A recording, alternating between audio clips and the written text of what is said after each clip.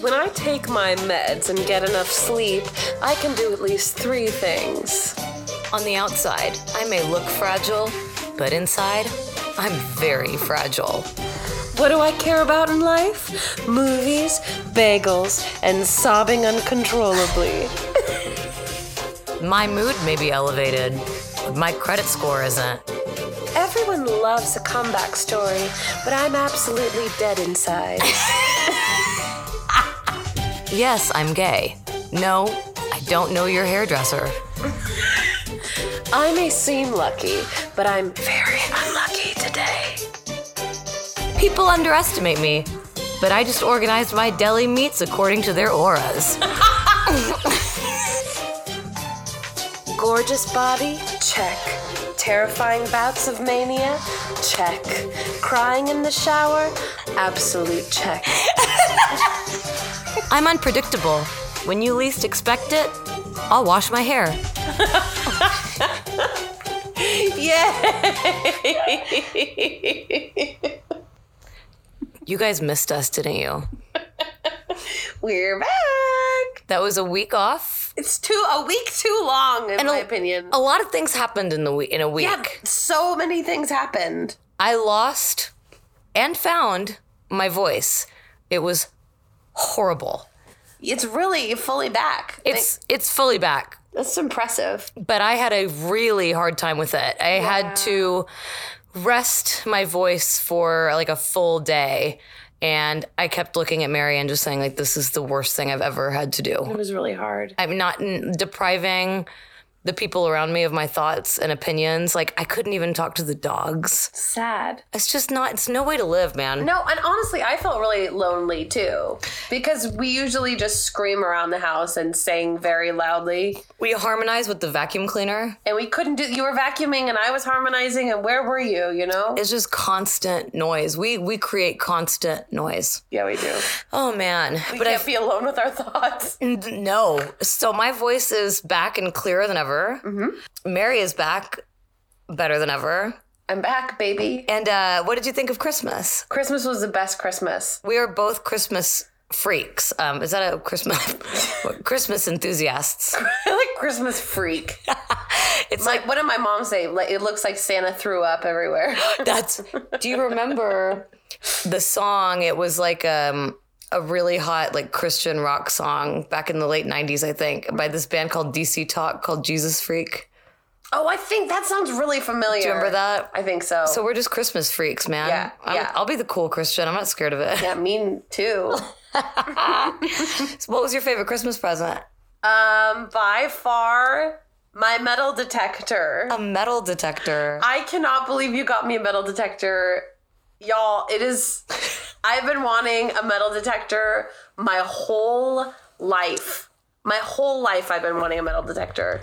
And finally, my true love brings me a metal detector. I cannot believe it. There's so much I want to do, but the ground's like frozen. But I went digging anyway, and we found a wire. Whoa. We found a wire, but not... You're leaving something out. Okay. You found something. Oh, the first thing I found? Tell me about it. Tell him. Shit. Okay. I mean, it was within the first 10 minutes of metal detecting. Beep, beep, beep. We got a hit. Oh my God. What is it? Then I start digging. I get tired because it's far below the surface. The ground is a frozen tundra. And I start digging, and then I see this shiny thing, and I think, here it is. This is it. Here's the ring. Yeah. And then I will never have to work again. You thought it was a ring, maybe. I thought maybe. Not a coin. But then it started getting longer and longer, and I thought, what the hell is this? And then I was like, it looked like a nail, but it was so long. Well, it was a long nail.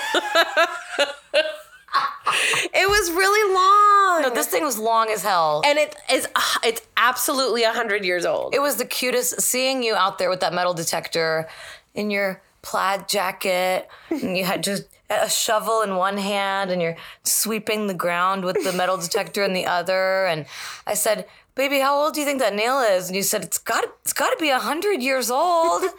God, it was just the sweetest thing. I would get you 100 metal detectors. Thank you, baby. As I was buying it, I was like, I wonder if she really meant this, because otherwise this is going to be a big dud.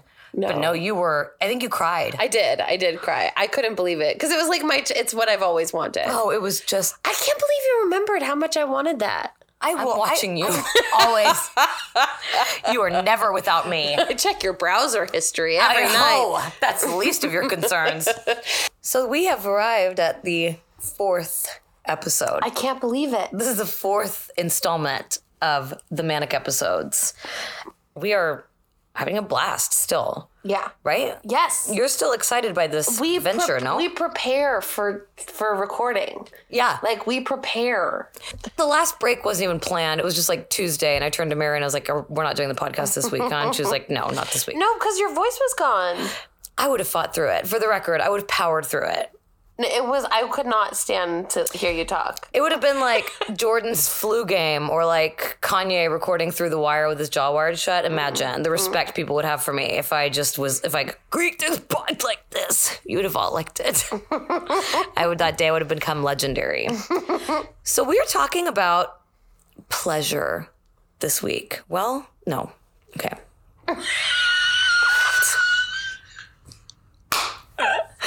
We prepare for this. We're not talking about pleasure this week. We're talking about getting fucked. We're getting fucked up. You nasty. I knew what you meant when you said getting fucked. You meant like sex things. Yes, dirt. Not this week. Stay tuned. Stay tuned for the sex episode. Dirt butt. Yeah. Okay. Lubricant. Oh, man. Well, no, this week we are talking about substances. Subbies. Subs. Yeah, subs. That's also in the sex episode. Yeah. Things that mind-altering substances. Right? Is that how you want to frame this discussion? Substances and usage. You were very excited about this episode. I want to hear you tell me why. I just love substances. No, yeah? No, the reason I'm excited for this episode is that I've been able to like bear witness to a transformation that you've made. And so I'm like more excited for people to hear your story and where you're coming from, because you used to be a heavy drinker and use a lot of substances, and I did too. And we are now in this new season of life with clear minds. Yeah. And I think it's really interesting for both of us having a tendency to overuse and abuse substances and to not have any. I mean, right now. It's a really big shift, yeah?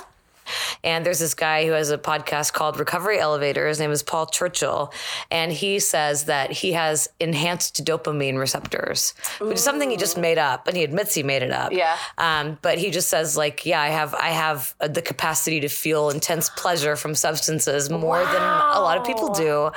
And so when I think about my own propensity toward addiction, I like to think of it that way because it casts it in a more positive way than I'm an addict or I'm an alcoholic or, I have an inherent failure. It's like, oh, actually, I have something part of my brain that works too well. Right. And that's a huge part of what I've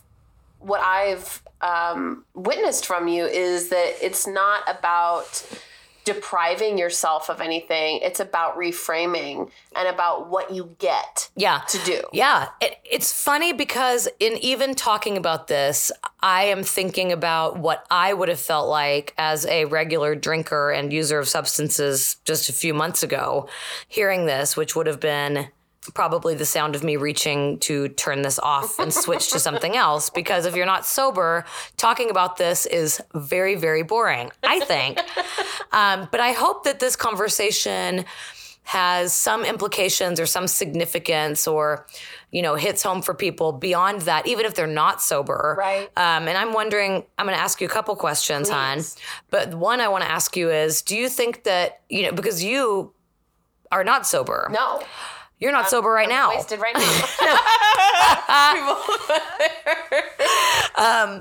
But you, I'm wondering if you have an idea of, do you think that this will be a conversation that will be interesting to people who maybe have a healthy relationship with substances, or maybe don't consider themselves sober, or who use regularly, or have a different attitude towards them? Oh my God, absolutely. Because I think everyone has someone in their life that has an issue with substances.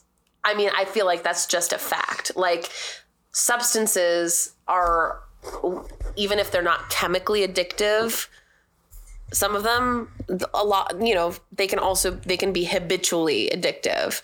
And so I think it's just very commonplace for everybody knows somebody that experiences that. And I think having the perspective that you do, which I feel like is so unique and so positive, and in a way that I have never witnessed somebody who, is sober have a relationship this healthy with quitting. I think this topic touches every element of our podcast. Substances affect queer people and queer culture in a particular way. Yes. I think substances definitely have a relationship with bipolar disorder. Yes. If you have bipolar disorder, you have some relationship with substances, and even abstinence is a relationship with a substance, right? And I know that we're going to talk about my experience, but I want to just start by asking you about your relationship with substances. Where has it been historically? Yeah. Where is it now? Where do you see it being in the future? Right. I think, I will say that I started drinking when I was 16, and I loved it.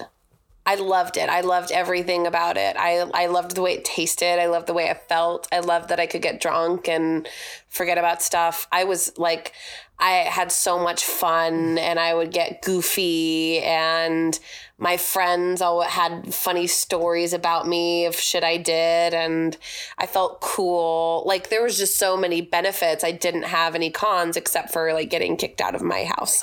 Right. Minor circumstance. But I had a love affair with drinking really early on. And I didn't do drugs. I didn't, in my family, smoking weed was akin to doing heroin. It was as bad. Right. You don't smoke weed. Yeah. So for me, I was really, really scared of smoking weed. I just never, I didn't do it really until I was 19 for the first time, I think. Oh. And even then I did it a couple times and and I didn't like it. So I didn't really smoke weed, but I always just loved drinking. And then when I turned 21, it was just all over, your drinking ramped up big time. Mm. And I felt like, what it was, is I felt like I was good at drinking. Yeah. I felt like I was good at it. Like it was a talent because I could pack it away like nobody else. I could drink 2 or 3 times as much as my friends and be able to, carry them out the door. And I loved that. It felt like, I don't know, I was a champion at something. Yeah. And I remember one time I said, Mom, birthdays are the drinking Olympics. That's what you do. And I was never a mean drunk. I was either fun or crying. Right.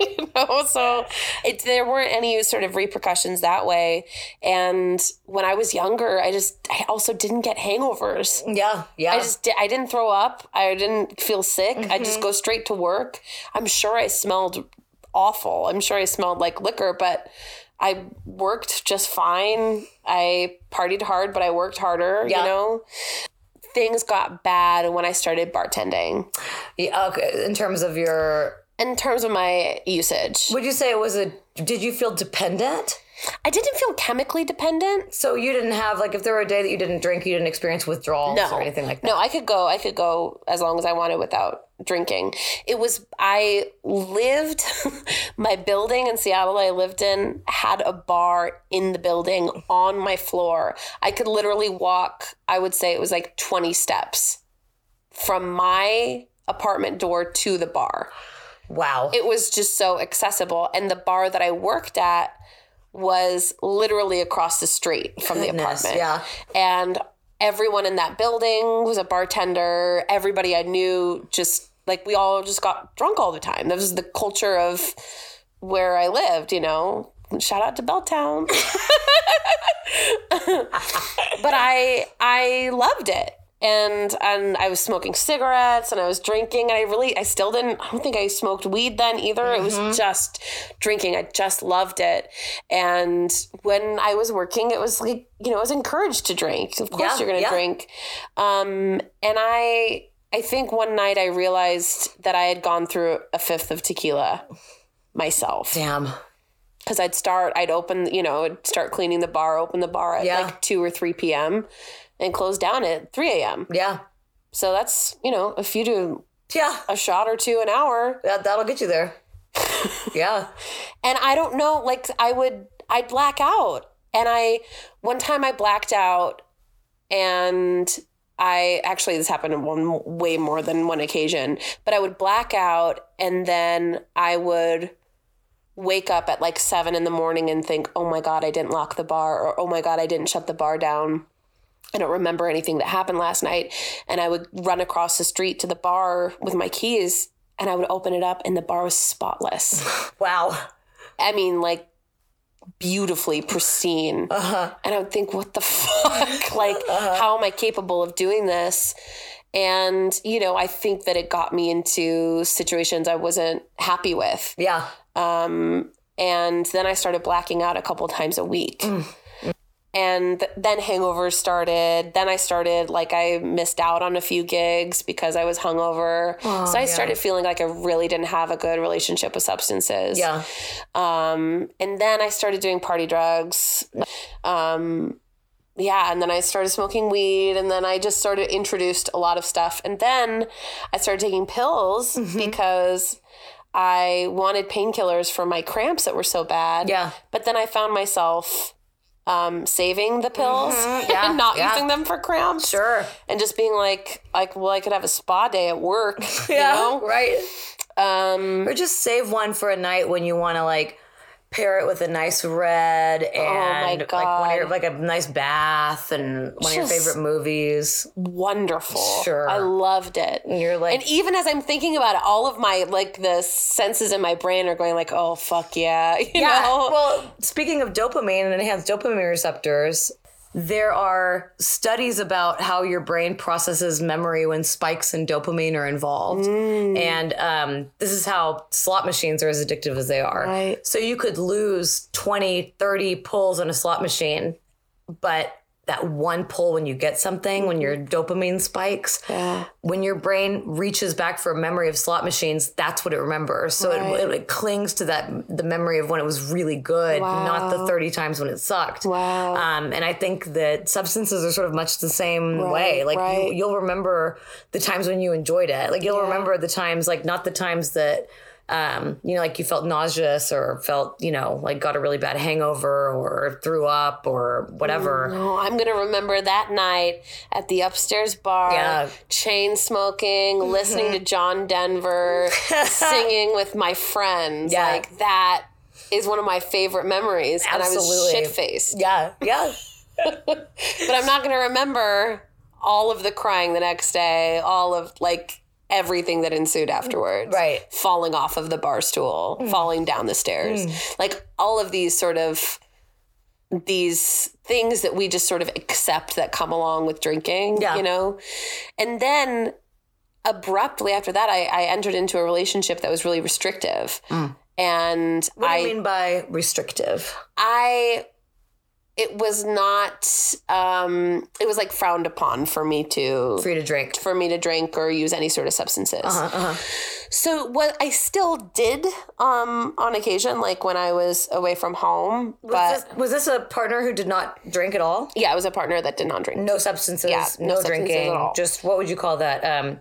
Not even a teetotaler. That's like straight edge. Yeah, straight edge. I think in that relationship, I didn't, not drinking wasn't a choice that I made. Yeah. It was a choice that somebody else made. And I kind of went along with it. Yeah. And So after that ended, I was just like balls to the wall again. So did you drink some at home, but like a glass of wine with dinner or something? Or was it like... Not even really. So did your drinking at that point, and no shade here because I have definitely kept my drinking a secret from partners. Was it a secret then? Like you're using substances, if that's something you're comfortable talking about? No, I mean, it was, she knew that I would drink on the road.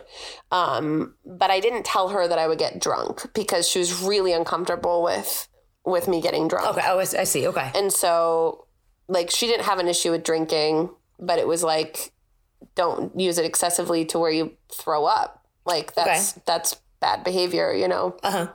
So I kept that a secret, how much I was drinking, I guess. Yeah. And other stuff anytime I did anything else. So did it change dramatically? Like did your drinking behavior, your relationship with drinking change at all?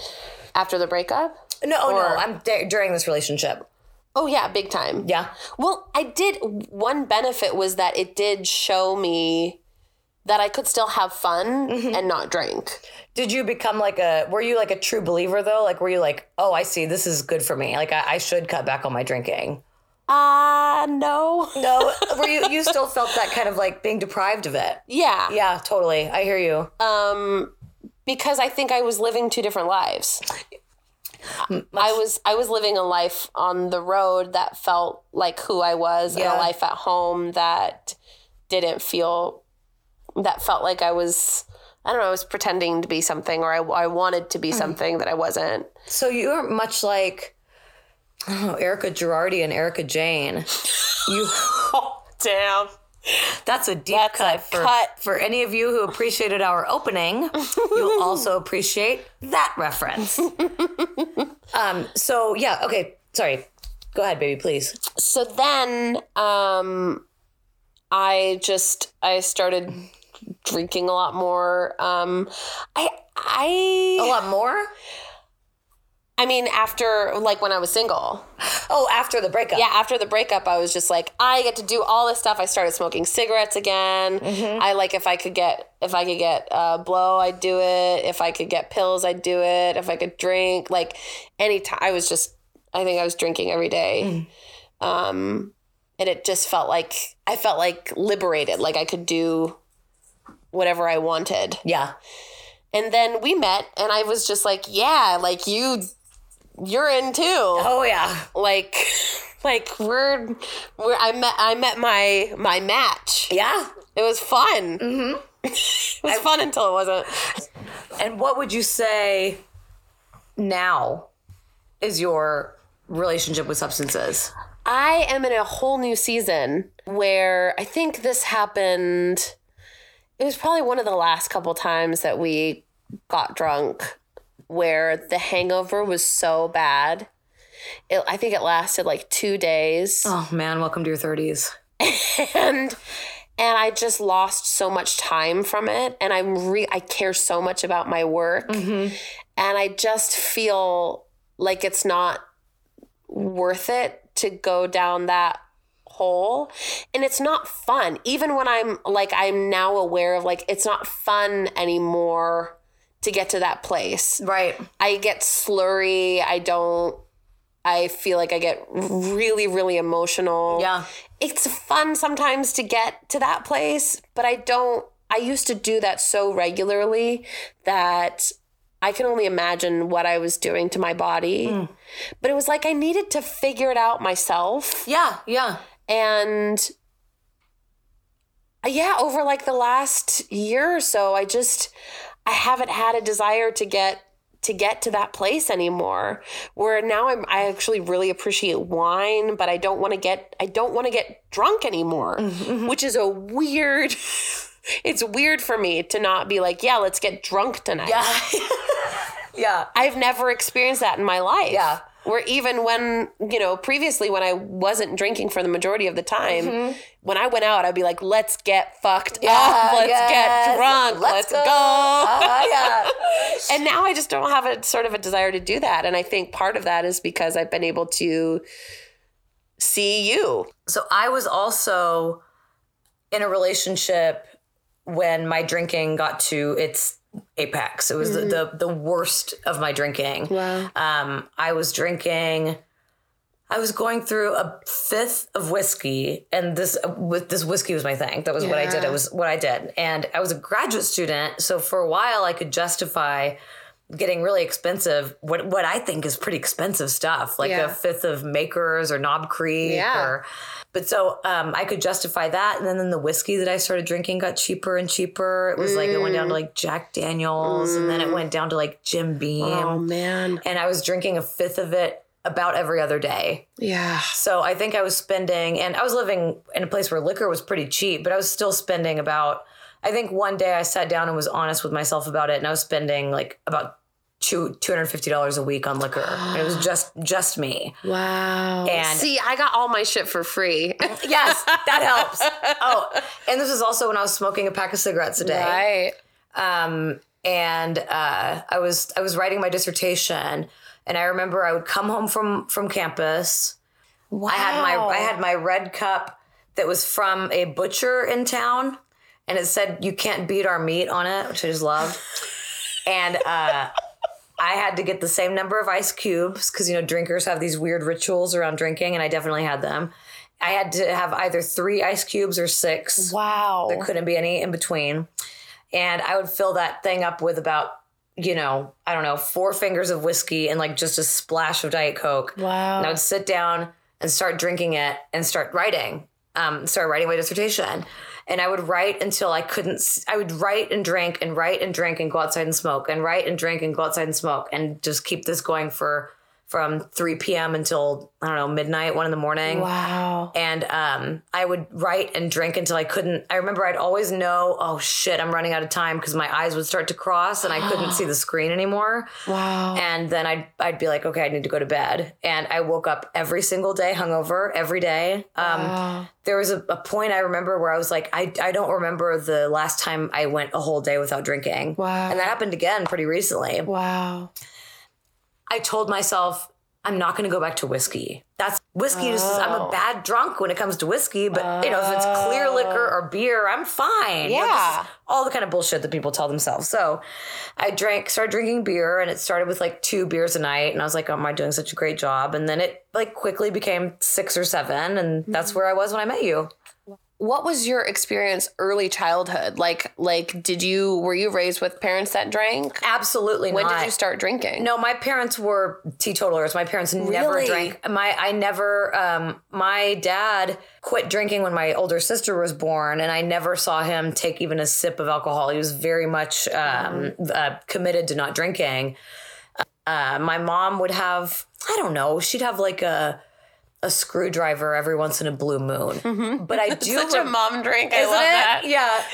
I definitely learned, though, that drinking was something that adults did to relax and connect with each other and socialize. And I'm not saying I learned that from my mother. I learned that from movies, from pop culture, from ads. But also I do remember there was one day when we were traveling as a family, and it was kind of a stressful day, and my mom was kind of stressed out. And I remember my dad saying, let's go down to the bar and get your mom a screwdriver. It'll help. And we went and got her a screwdriver, and sure enough, I saw her take a sip of it, and she's like, now I'm better. Wow. So I think I definitely had that association, like drinking relaxes you. It makes you feel better. It's cool. And so I drank maybe 2 or 3 times in high school. Really? And the 2 or 3 times I drank, I got really sick because I was acting like I drank regularly. So I didn't know how much to drink, right? So how much did you drink those like 2 or 3 times? I don't remember. I do remember the first time it was drinking flaming Dr. Peppers. Oh my God. Yep. And I lit the bar on fire once because of that. It's terrible. The only thing I did was, I know that there was a photo of 16-year-old me on the porch at my very good friend Heidi's house with a cigarette hanging out of this hand, and there's vomit all over my shirt. Oh my God. And I'm just going like this. Wait, how old were you? 16. So, but I'll tell you, that soured me on drinking for a really long time because I got really sick. Right, I'm sure. I felt totally out of control. I didn't like it, so I didn't have a positive experience with it right away. Right. So consequently, I think I could count the number of times I drank in college on one hand. I just didn't drink. Like undergrad, when you were an undergrad? Yeah, as an undergrad, no. First of all, I didn't turn 21 until after I'd graduated from college. Smarty pants. And also... Because wait, when did you start? You started college when you were 17? 17, yeah. It's nuts. And so I didn't... I kind of fell into a social circle of people who just didn't really drink very much. Lots of people who are kind of stoners and into that sort of thing, but also people who are really smart and studious and kind of nerdy. And so it just so happened. I wasn't anti-drinking. I just didn't, people around me just didn't drink. So I just wasn't really interested in it. Now, if I were at a party where people were drinking, I would like nurse a beer all night, but I didn't really have the bug. The drinking heavily didn't start for me until I went to grad school. And I moved to Washington State for grad school when I was 22 and was in a horribly abusive relationship. And I drank to, I know this sounds so stupid, but to escape that because it provided me with a way of not feeling what I was, it was like, but so yeah, I started drinking red wine and discovered that I really liked it. Or I liked that feeling of just like not caring anymore after 2 or 3 glasses of it. I liked that feeling my lips start to go numb and then my tongue start to go numb. And that's kind of warm, like sloshy feeling of kind of like not really totally being there. And I felt like it loosened me up to write and to think more effectively and to like disconnect from this horrible relationship I was in, this really bad situation. It was like the one escape I was allowed. So I just drank all the time. And then I discovered champagne, which I also loved. And before class, I had a big like Starbucks tumbler that I would fill to the brim with champagne and I would take it to Cap Hansen's, the bar, the dive bar that I loved in town. And I would have 2 or 3 vodka Collins. I loved Tom Collins, but I liked him better with vodka. I have 2 or 3 vodka Collins just to the point where I could like kind of like I couldn't stand up without swaying a little bit. And I would drink the thermos of champagne during class. Holy shit. Because I didn't like the feeling of the buzz wearing off during class. Yeah, I really keep it going. I really didn't like that. Wow. So I kept it going. And I remember one day in class, my friend Johnny turning to me at one point, and he was like, Paige, whatever's in that mug, it smells really strong. And then I remember a good friend of mine shortly after that was a hairdresser. She was my hairdresser. I went to get my hair cut, and it was at a salon where they'd give you like a glass of white wine or a glass of red wine, before getting a haircut. And I was like, oh, and also I'd love a glass of wine. And she was like, we need to talk later. This was the I'm worried about you have a drinking problem conversation. Which I was really grateful for, but unfortunately didn't stop me. Just because I was in this, I was so isolated. And I think most of her concern was actually about the relationship I was in. Right. Because she saw me so infrequently and she started seeing me so infrequently. And she was like, you're in town. I don't understand this. Like, I don't get why I'm never seeing you. I don't get why I can't get a hold of you. I don't get why you cancel plans all the time. I don't understand what's happening. Right. And she's like, the only thing I do know is that when I see you, you're wasted. But I don't know what else is going on, I had a new tool in my toolbox. Yeah, the gate was opened. Yeah, the gate was open. The gate of coping. Yeah. Yeah. Of like, this is how you can get through. Yeah. It was like, you don't know that that's an option for you until you do. And also, kind of like you said, I was in my early 20s. When I was in my early 20s and getting drunk during class every day, I never got hangovers. Yeah. I felt great. My academic work was stellar. I did an incredible job in all of my classes. And then later I thought, well, the drinking got me through that relationship. I needed to have that because I needed to do that, right? So by the time I met you, that's where I was. There was nothing going on in my life that was leading me to drink heavily. It was a pattern I fell back into. As many nights as we would like hang out and party and drink and get drunk together and hang out with people and have fun. And as many nights as there were that were not remarkable, there were some bad nights for me. Right. Just in the short amount of time that I was a drinker, that we knew each other. Right. Before I met you, I knew I have a problem with this. It was not the first time I thought it or realized it. Yeah. I had partners who had told me that. I definitely had relationships that ended because of my drinking. Mm-hmm. But I just still couldn't settle on the idea of it being a problem, and definitely not one that I had any intention of doing anything about. Right. And so I didn't even have the intention of getting sober. It kind of happened by accident. Right. Having a predisposition toward depression and indulging in something that is a depressant is so tricky, because I see why so many people with bipolar disorder treat their symptoms with substances. Right. I can see why you would treat your depression with stimulants. I could see why you would treat mania with drinking or, smoking pot, or with other kinds of downers, or maybe if you wanted to amplify your mania. I totally see that, because it seems like such an efficient way to treat the symptoms, right? Totally. But I just found that every year that passed, the older I got, the darker I felt when I would drink. Even if I started it in like a celebratory mood, or I felt positive or nothing was wrong, it was like it pulled me into a darker and darker place every time I got drunk. The place it took me to got darker and smaller and sadder and scarier, and I felt less like myself. It felt less like an amplified version of myself. I no longer felt like I was smarter or wittier or, capable of making better arguments, or, while I was writing my dissertation, I really did think that, I really romanticized it, even though I wasn't writing, like Ernest Hemingway style stupid fiction, about being drunk. I still believed that write drunk, edit sober thing. I really did. I thought that's what writers do. They write while they're drunk. Totally. There's something romantic about that. And I thought the same thing about smoking cigarettes. And I say this like it was so romantic to drink whiskey. I was writing like discourse analysis of interviews with students. It was not, this is not sexy stuff that's amplified by drinking. It just isn't. No, but I could see that. And I often wonder what that project would have looked like if I weren't drinking. Right. But I mean, how much better it could be. Oh yeah. Cause I mean, I was extraordinarily proud of it. It's the biggest accomplishment of my life, but I was phenomenal. Really hobbled by, I was drinking a lot.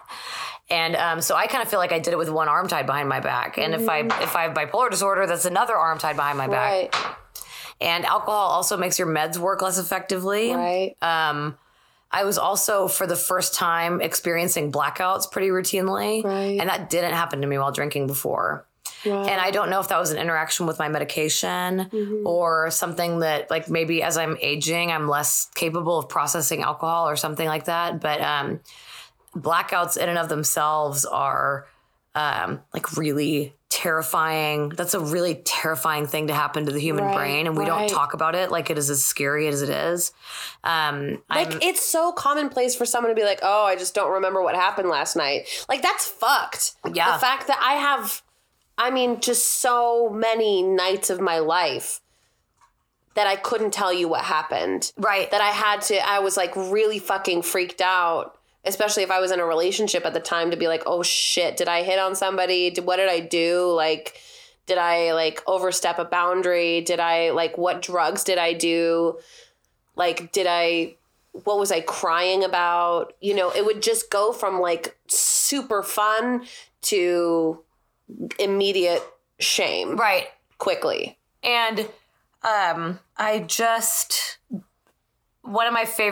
speaking of Quitlet, one of my favorite books about drinking and sobriety that I've read is Sarah Hepela's Blackout, Remembering the Things I Drank to Forget. I think she's just such an incredible, beautiful writer. Even if you're not interested in sobriety, she's just such a talented writer. But she spends a lot of time talking about blackouts and wonders why she doesn't hear more about them. She says, I feel like I heard these scary stories on the news every day about like people smoking bath salts and, I don't know, ingesting, like, you remember when there was this weird media circus around people like butt chugging. Did you ever hearing about this? No. So people were like somehow like or like put like inserting like yeah, tampons and stuff. God. She says like I wonder why all that got all this attention when blackouts are actually really deserving of attention because it's a really scary thing to have happen to you, right?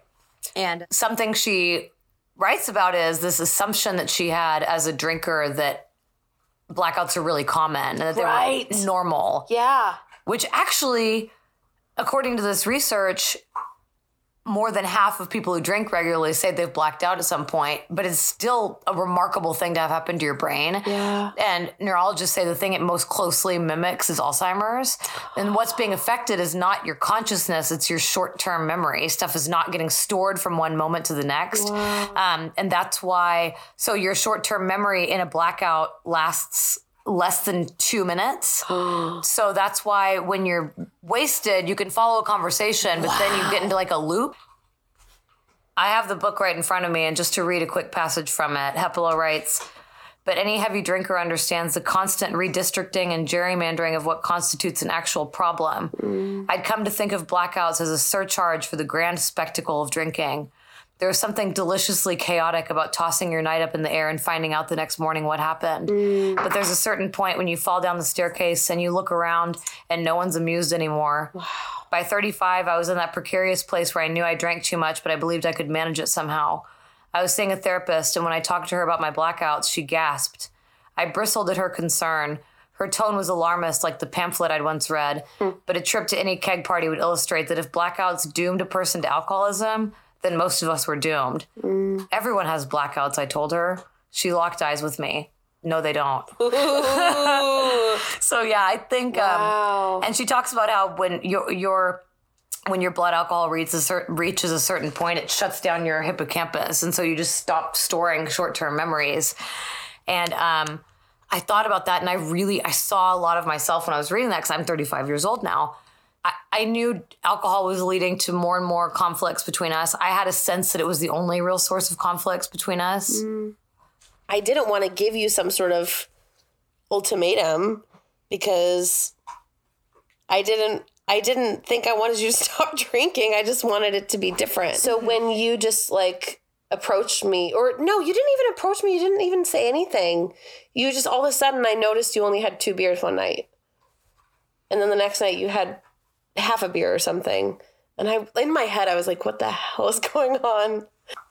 I started seeing a new therapist, and one of the first things I said during our first appointment was, there are lots of things going on, but one of the big ones is I need to quit drinking. I drink way too much, and mentioned that I had a lot of negative feelings about that. And but I didn't have any immediate plans to do anything about it. And I didn't know what not drinking would look like, or how that could fit into my life. And I think in a lot of ways I didn't know that was possible. I just knew that I was in, it was causing me a lot of pain, and I wasn't proud of it. And I felt really dependent on it. And it was just scary. It was scary and lonely, and it felt really dark, and something had to change, but I just didn't have any way of knowing how to do that. And I didn't want to call myself an alcoholic. I didn't want to go to AA meetings.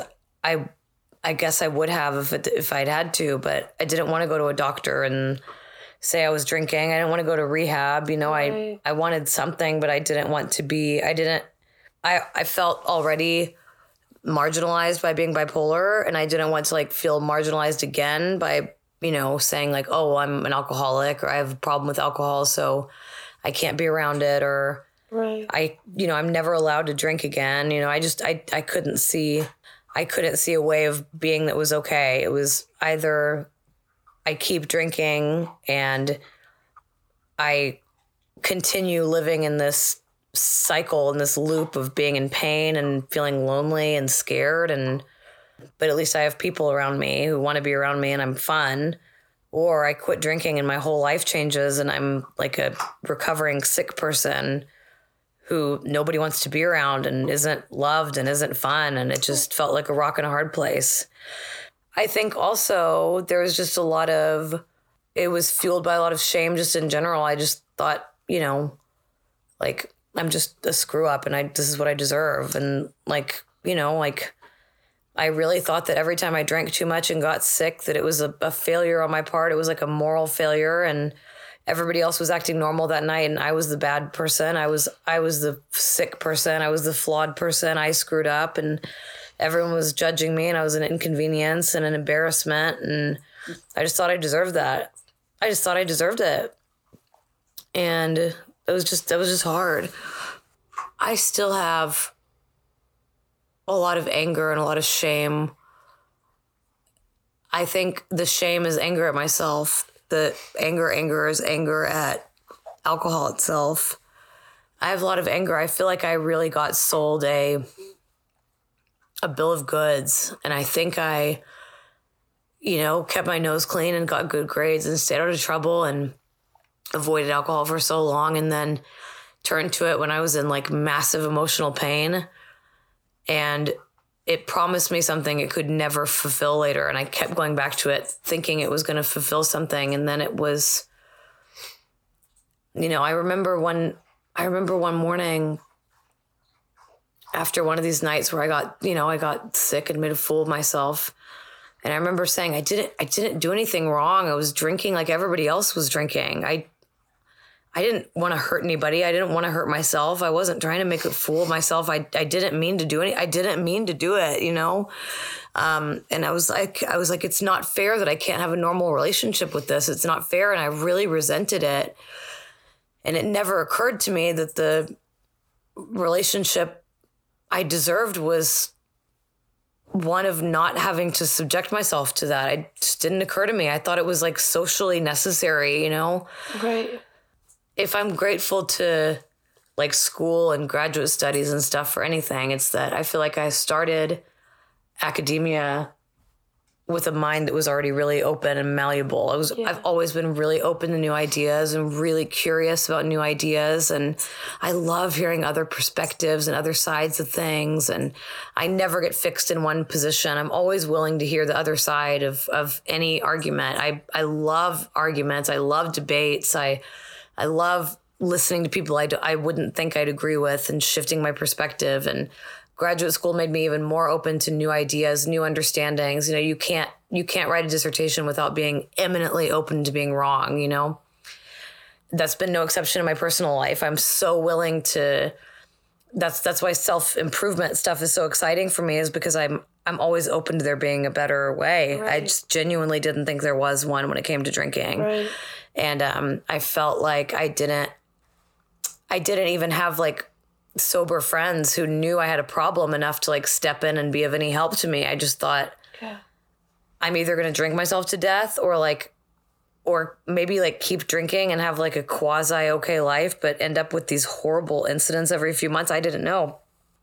I've always been open to new ideas and interested in new ideas. And I love books and I love audiobooks. And I don't know what prompted me to download this audiobook, but it was this book that was published a couple of years ago by a woman named Annie Grace. And the book is called This Naked Mind. And it had like a pretty cover. And I remember I started listening to it while I was in the kitchen washing dishes. And she has this really like a voice that kind of reminds me of my own. She sounds like somebody I've known forever. She read the book, you know, in the audiobook, thank goodness. And I instantly felt like I understood and connected with her. And I felt like somebody opened the curtains in a dark room. Like I felt like I saw it in the cold, clear light of day for what it was. I thought this, you know, alcohol is making her miserable the same way it made me miserable, or made her, I felt it. I understood it, you know, and it wasn't like a teenager. It was somebody who's like my age or older than me. Like I felt like I understood it, you know, and I just connected with it. And so I was like, I'm going to keep listening to this. Just over the next few days, I'm just going to keep listening to it. And I kept listening to it. And I don't know, like the second day I was listening to it, I had, you know, I don't know, a beer or two. And then I finished listening to the book, and I had like half a beer that night, like you said. And one of those nights too was when I was outside grilling, which was I used to always just get absolutely plastered while I was grilling. I would just drink beer and get really drunk. And in fact, when I was in grad school, those were the nights when I would like break my phone or burn myself really badly or like drop food. It was always because I was outside grilling and just getting shit faced. I realized I looked at it and I was drinking that last day and I was like, I don't have to do this anymore. I'm free from this now. I don't want this anymore. Right. And it wasn't even like an active process. She says in the book, like, you don't have to stop drinking. You don't have to stop drinking now. You don't have to stop drinking 10 years from now. You don't have to do anything. Yeah. She said in the book, I can drink whenever I want to. I can go, there's alcohol in my house. I have friends who drink. I go to bars. I go to dinner with friends who are drinking wine. I can drink anytime I want. I just don't want to. She didn't say, cool. I can't drink or right. I have a problem. I'm not allowed to drink. Right. What she says in the book is, I was mindful of the role that alcohol played in my life and I started paying attention to it. And I realized it was not contributing anything positive to my life. And I realized the only thing I was getting out of drinking was this feeling like I was relieving the need for the next drink. But then everything after that would be negative. All of the consequences were negative after that. And it was just one thing after another and the guilt and the shame. And she talks about the experience of an addict having cognitive dissonance. So having this one part of your brain that tells you like, I know this is bad for me. I am a rational, thinking, mature, successful adult. And yet I can't stop doing this thing that makes me act like an asshole or makes me hungover or makes me throw up. Like, and that to know that you're doing something that's bad for you and to keep doing it anyway creates dissonance in your mind. It's unpleasant. Right. And there are so many things that she said in that book that I think about every day. Right. She has a second book called The Alcohol Experiment where she urges people to go 30 days without drinking. So she says, it's not forever. It's not a commitment you have to keep for the rest of your life. You don't have to say you're an alcoholic. Just try 30 days without drinking. Even if you don't think you have a drinking problem, just give it take a whack at it. Try it. So I just decided, yeah, you know what? I'm going to do that. I'm going to do 30 days without alcohol and just see what it's like. And I picked the day to start it as September 1st. Yeah. But it was August 27th. I decided to do this and I didn't drink on the 27th and I haven't had a drink since. So I never really needed the challenge. Right. I just stopped doing it. And I haven't had a single pang or craving or feeling of missing out, or I didn't have I think I had some physical withdrawal symptoms, but I relished them. I celebrated that craving dying. I loved feeling it, like, because I remember feeling a little bit shaky, like my hands were shaking a little bit, and I was like, good. I want that to die. I want that craving for alcohol. I want to feel it. It gave me satisfaction to feel it in its death throes, you know? I say that, of course, alcohol withdrawal for people who drink really heavily is really, really dangerous. Yeah. It can be dangerous. It can cause seizures. Right. A lot of people need medical supervision. Right. I wasn't quite to that level. Right. But I just, since it's a podcast and people listen to it, I don't think that like cold turkey is medically possible for a lot of people. But for the grace of God, go I, of course. It's the most important thing I've ever done. It's the most important decision I've ever made. It's the decision I made that I'm most proud of. Nobody pushed me into it. There was no ultimatum. I made the decision completely on my own. And in fact, I think it needed to be that way. Right. I don't think that it would have been successful had it come about any other way. It never was before. Right. I don't even think any other method would have been as successful for me. Yeah. I think it was that mindfulness and being aware of this cognitive dissonance and doing what recovering alcoholics call playing the tape and, saying, okay, if I have another drink, what is that going to lead to? Let's play the tape forward. Let's start the tape with you decide to have another drink. What happens a week from now? What happens 2 weeks from now? What happens tonight even? And every time I did that, it was just unpleasant. And that was when I decided, that was when I was like physically, I could not make myself drink anymore. It just, all I felt in it was pain. And it didn't make that I think was the most dramatic thing I learned is that there was not a single thing I experienced that it enhanced. If I felt bad, it didn't make me feel any better. Right. And if I felt good, it didn't make me feel better. Right. And Annie says in the book, alcohol will bring you up. It'll lift you up, but only after it's knocked you down to where you have really low expectations for what feeling good feels like. And it will never raise you up higher than you would be if you didn't drink. Right.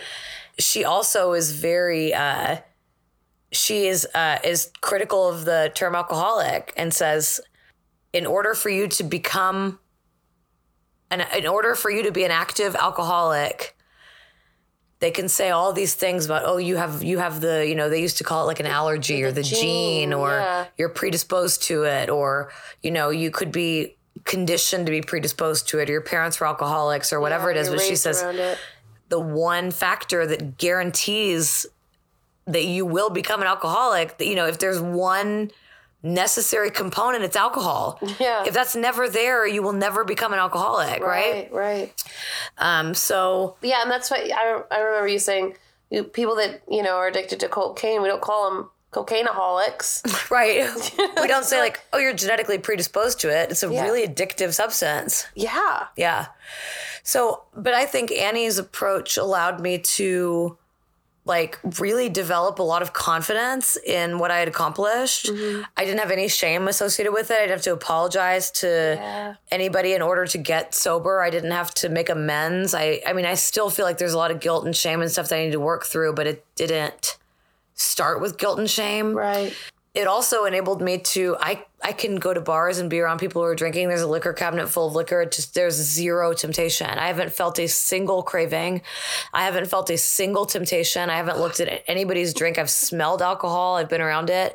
But this is not my genius. This is because of this approach. And it's actually not terribly dissimilar from the way that I quit smoking. Right. Which was to realize there are absolutely no benefits to it, Annie uses this analogy. It's an analogy that she adapts from Alan Carr, who wrote a book that has a kind of a similar method called The Easy Way to Quit Smoking. It's a really famous, super influential book about quitting smoking. Yeah, it helped us quit smoking. Yeah, it's great. She borrows this analogy from him about the pitcher plant. So she says, if you imagine this plant that attracts insects and has this like incredibly sweet nectar, and they go into the pitcher plant and they sample it, and they don't realize until it's too late that they're drowning in it and they can't get out of it anymore. And the cruel trick that cigarettes play is, Alan Carr says, what makes them so dangerous and what gets people hooked is not that they taste good. Mm-hmm. It's that they taste really bad. Yeah. And because they taste bad and because your first instinct is to like cough and sputter, you think, well, I'm not going to get addicted to this. This is fucking gross. Oh my God, that's so true. You're like, this is nasty. I can stop anytime I want because it's fucking gross. Yeah, exactly. And then you're in the pitcher plant. And by the time you want to get out, you can't get out anymore. Like once you realize you're drunk on the bait. Yeah. And alcohol is, I think, the same way. My first experience drinking was absolutely hideous. I got sick. It was disgusting. It didn't taste good. And so I thought, that's never going to be a problem for me, right? Yeah.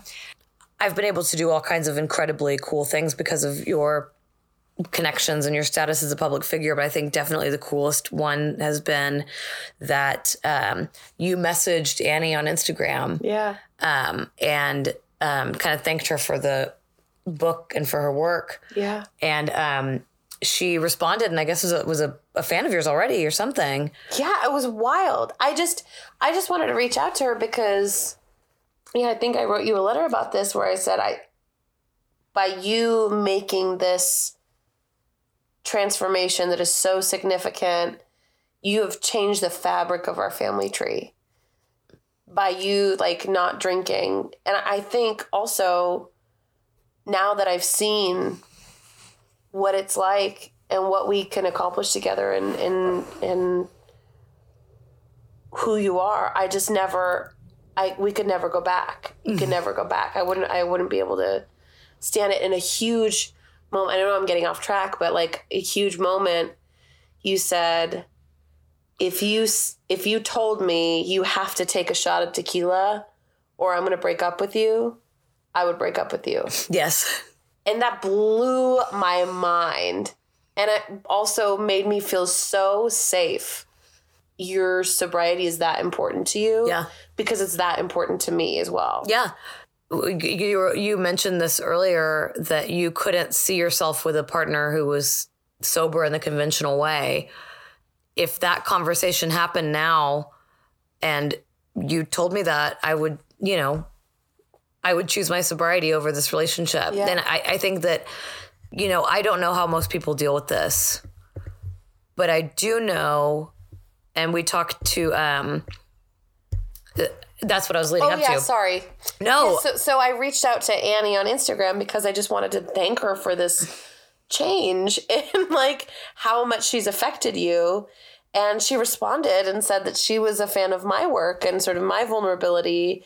And she invited us on her podcast. Mm-hmm. So we got to IRL. It was amazing. It was incredible. And the kind of take-home message I tried to deliver in the podcast was, since we were a couple she was talking to, I said, I can't tell other people what to do. I can't tell other people what to expect. Mm-hmm. I can't tell other people to drink or not to drink or to do drugs. I have zero interest in doing that. Right. I'm only talking about this. I'm actually really only talking about this because you have convinced me, Mary, that it would be useful for me to talk about this. I think so. I don't feel any need to, spread the word of this on top of Mount Sinai or anything. I'm just doing it because you've convinced me, and now after talking to Annie has convinced me that there's some value in talking about this. Yes. So I don't mean to suggest that, like, I have all the answers, or I don't feel high and mighty. Like, I don't look down on people who drink or use substances at all. Mm-hmm. It's just something that doesn't fit into my life personally. I don't feel any moral sense of superiority over anybody else. I don't judge any friends or family who drink or do drugs or any of that stuff. I just think, for people who are stuck in the same place I was, I want to provide some hope, right. particularly maybe for people who have bipolar disorder or pre-existing right. mental health problems, and maybe for people who are queer. I just feel like there aren't very many, like, queer sober voices. There just aren't a whole lot of them. Totally. I mean, our whole culture is sort of like, up until Tinder or dating apps, like, you went to the gay bar. Yeah. You went to the bar. Yeah. And I think that's kind of dating in general. But I also just think that, any area where you're talking about a particular struggle with mental health or with our experiences in this life, I think it helps to have queer voices, like, represent those particular struggles. Right. Just for me, it always helped me to connect with that, right? It helped me to feel like I wasn't alone in that experience. So I have no interest in telling people what to do. I can only say, in my experience of being in a relationship and doing this, it was really important for me that my sobriety be something that I decided to do. Right. That was not in any way dependent or contingent upon any other person. Right. It had to be my idea. It had to come really organically from my experience. It couldn't have been anything I was pressured into, I don't think. Yeah. I've already kind of basically said this, haven't I? Well, I think it's important to reiterate it because I think because it's not a fair position for anybody involved. No. That's what I mean to say. Yeah. But I think it has to be autonomous. Like, you have to have the agency to do it yourself. Mm-hmm. Because if it comes from me, or if it comes from, if you're in a relationship and that person says, it's me or drinking, and you say, okay, I'm putting the bottle down, your sobriety is now contingent on that relationship. Right. So when that relationship, or if that relationship ends, why wouldn't you go back drinking? I mean, that's what I experienced. Right. Like, my drinking was, like, contingent on the person I was with. Yeah, right. Yeah. It was the most important thing that I had in my life. Mm. So everything else existing in harmony and balance in my life is threatened if that's threatened. Right. So I feel like it's a little hothouse orchid that I have to protect at all costs. It's the most important thing I have in my life. But that being said, it's pretty hardy.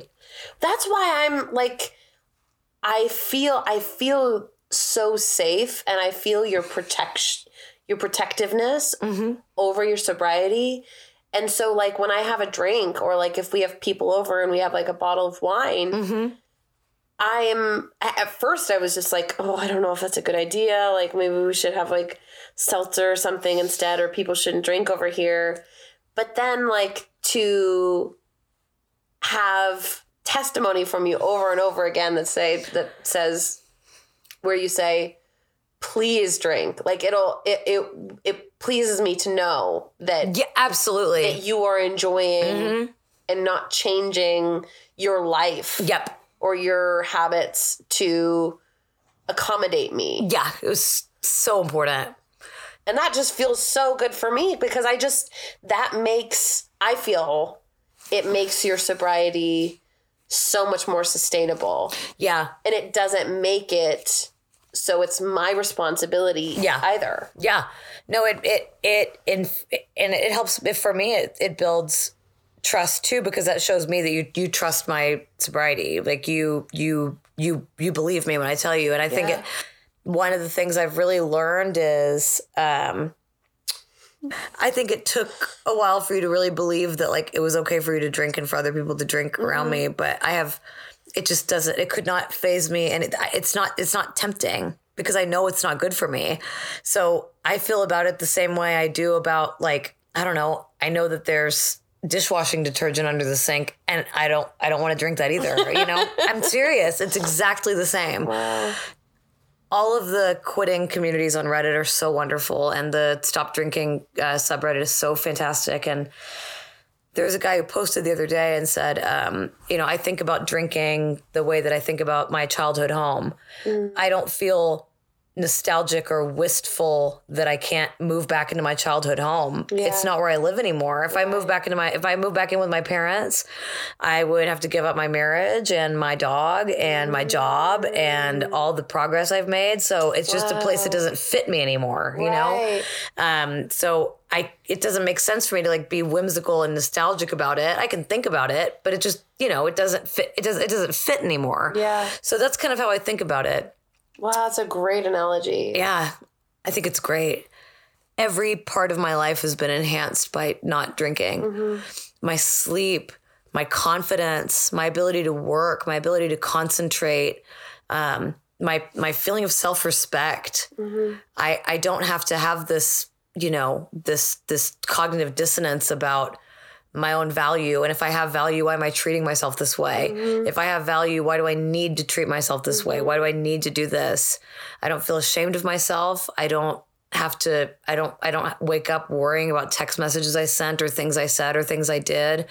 I don't have to deal with hangovers, which at age 35 last like a week and are just devastating. I sleep as Radiohead would say, the deep, deep sleep of the innocent. It's just like everything about life is and is brighter, is more full of hope, is, everything just feels possible to me now. And I was never much for other substances, but I'm not doing those either. So, and as I'm saying this, I'm just imagining like, 20-year-old me would have heard this and would have just been like, oh my God, that's so unbelievably lame. But I'm also like kind of leaning into like, I'm getting older, and I had real instability and, real, I threw caution to the wind for years and years, and, felt like my brain was plotting against me for years and years. And if harmony is boring, I am all about it. I'm savoring harmony. I want harmony and stability and predictability and safety. And a lot of what we talked to Annie about was what you've offered me as a partner during this whole process, which has been just unrelenting support and love and compassion and patience and cheering me on and celebrating every milestone and writing me notes celebrating commemorating every milestone. And you got me just for Christmas a beautiful leather like embossed custom keychain that has my sobriety date on it, which is August 27th. You have been just like a stalwart, unceasing supporter of mine. And I just can't think of what better support would look like. You've just been unquestioningly just in my corner, and you haven't doubted it, and you haven't thought like, oh, what if you start drinking again? Or, you're not like monitoring my behavior. You believe me, you trust me. Absolutely. And I say that, I know that was because of what you observed, I'm not saying that you just took it hook, line, and sinker, but I just didn't know that it was possible to have support like this. I had no idea. And I can only imagine what I put you through. And I, I think I'm perennially going to be confused about what you see in me because you're so fantastic. But I especially feel that way about like that version of me that was drinking. It's hard for me to look back and see any value in that person. And I remember when we had that dinner party. Oh, it was when Rowan came over. And after she left, you said, was I funny? Was I interesting? And I said, you were sexy and you were compelling and you were so smart and you said just genius things. And you really did you really think so? Oh my God. And I just wasn't worried. I wasn't worried that you were going to, go too far or start getting spacey. Like you were just so on it. You were so present. You were engaging. You were funny. You were just so quick. I remember being so worried about it. I remember worrying. Like, I was like, I knew I had fun. Yeah. I had a blast. And I was like, I felt totally in control. And I felt like everything I wanted to be in a situation like that, I could be. And I felt really clear headed and I could get to know somebody really who was coming over here. And I cooked and felt like I could clean and like take care of things. But I was really worried about it. I really was. I was like, I don't remember the last time I was sober in like a social situation. I worried that I was just like a total dud. But it was a really big deal for me. And I speaking of the subreddit, I made this big post the next day saying like, guys, this is a really big deal. I had a dinner party and my partner and her friend were drinking and I wasn't, and it was really fun. Like I had a really good time. And, it was incredible to me that was possible. Yeah.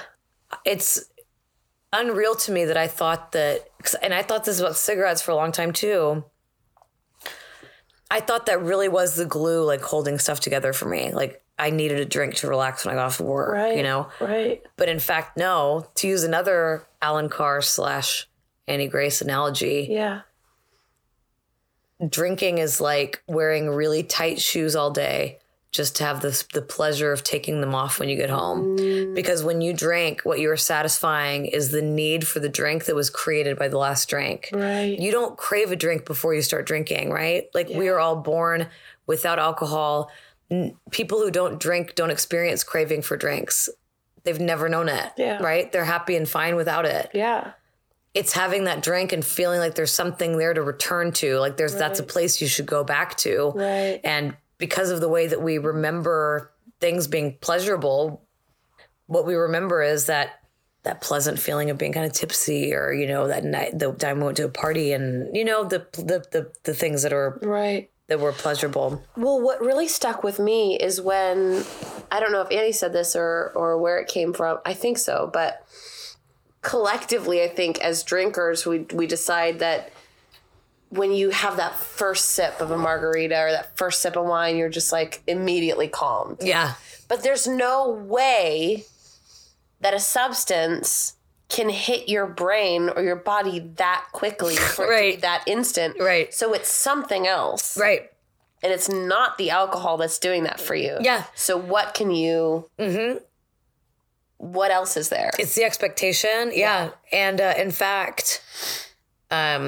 another thing that I've encountered is this idea that like, because I would drink in either extreme lows, like I remember when I was in what became a long distance relationship, the last relationship I was in before I met you, that my partner did something that I just really can't recommend highly enough if you want to be a decent human being to anyone, which is breaking up with me over the phone pretty abruptly. Jesus Christ. And I remember the first thing I did after hanging up the phone, I remember I took my phone, I pressed end, and I sat on the counter, and I had this huge red bottle of red wine that I had been using to cook with. It was like a nasty, like sherry or like a really dry red wine. Yeah. And I remember I was like, I'm not going to cry yet because I have something I want to do first. And I just reached over and popped the top of it and just downed the whole bottle. Holy shit, are you serious? Yeah. And I was like,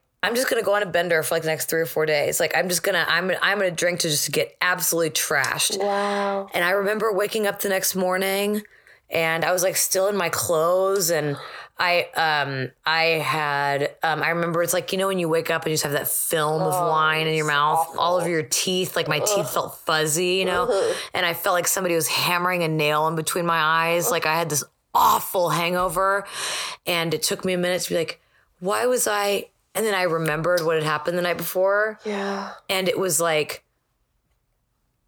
infinitely worse. I realized, I was like, I made that so much worse. But now, not only do I have the pain of what happened, I have the hangover. I have the not knowing what I did after that. I have the shame. I have to go to work. I had to go to work in this state. And okay, so there's that. There's one experience where I felt like I always needed alcohol with the lows. Yeah. But also, I remember when I successfully defended my dissertation, all of us with my committee, we went right down to the bar. That bar I took you to on campus at the University of Arkansas, and had a drink. And it was just that I wanted, right after I defended my dissertation, I was so happy. And they called me doctor, and I had done it. And I was like, God, I want to drink.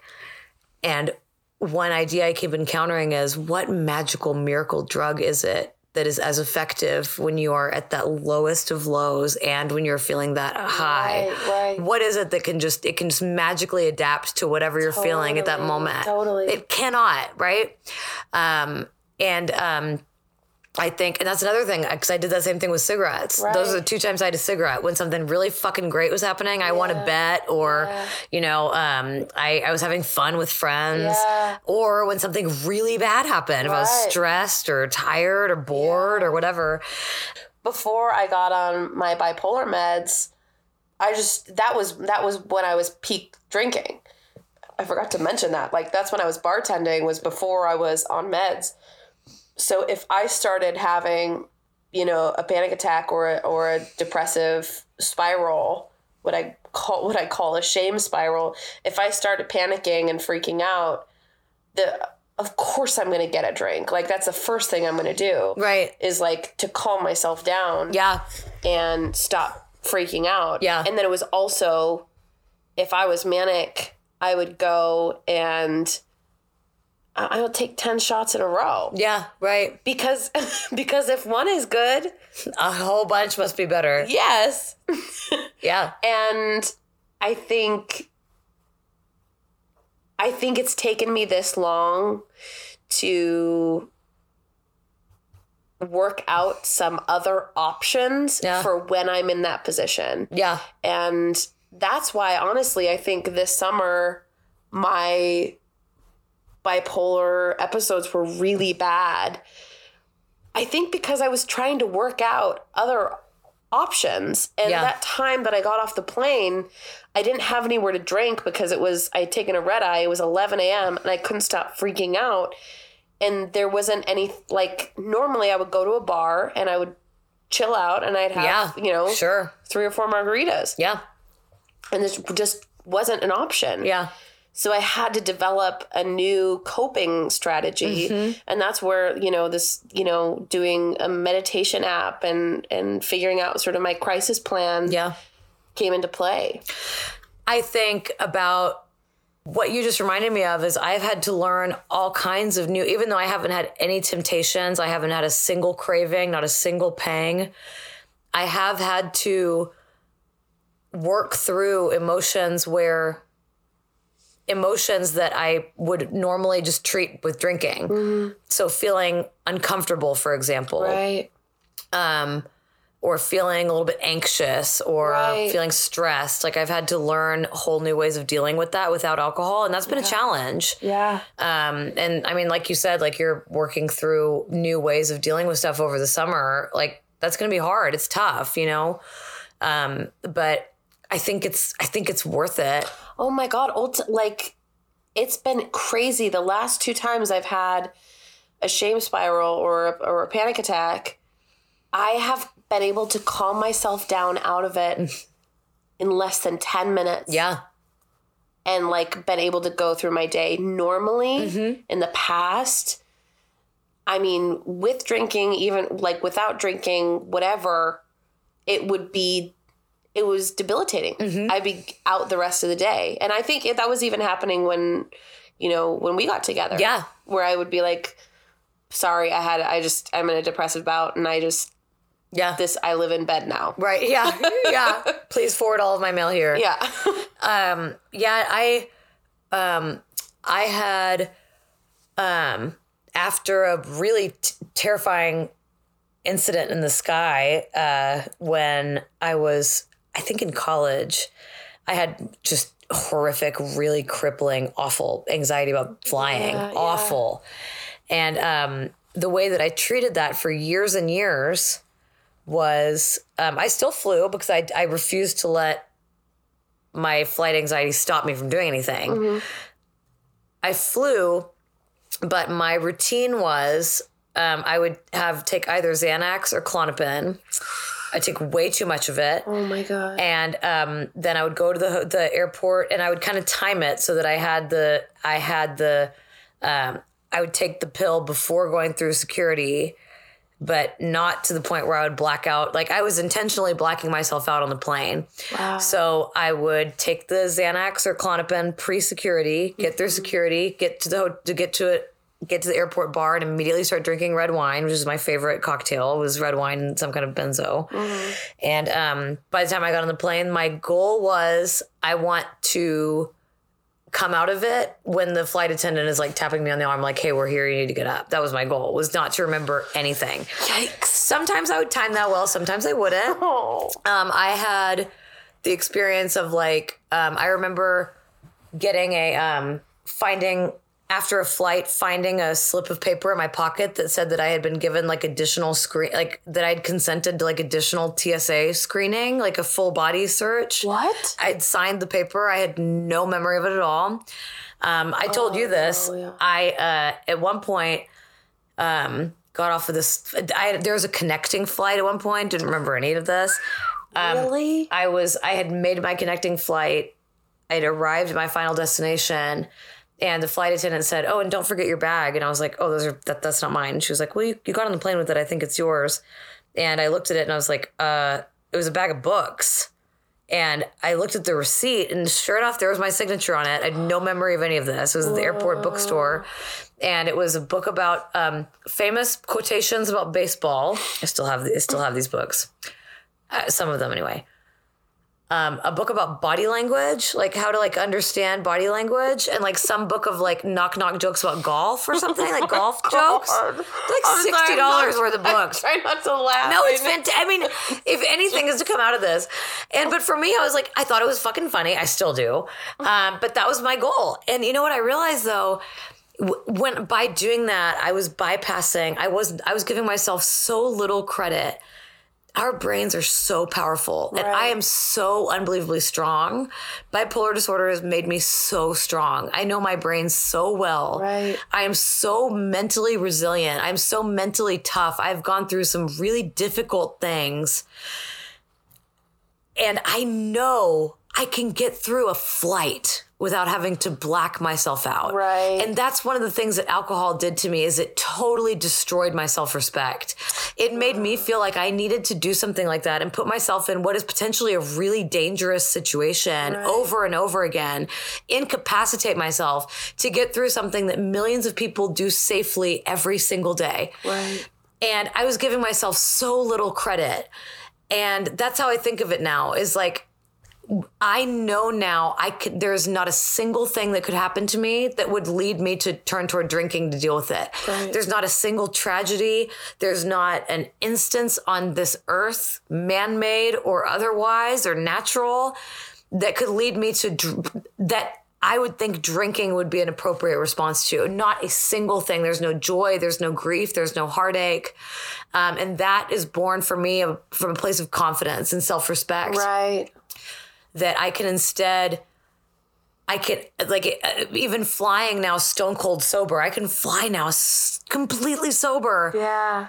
And while doing it, if I feel anxiety, I welcome that feeling, because that means I can interrogate it. I can question it. I can actually sit with it and deal with it.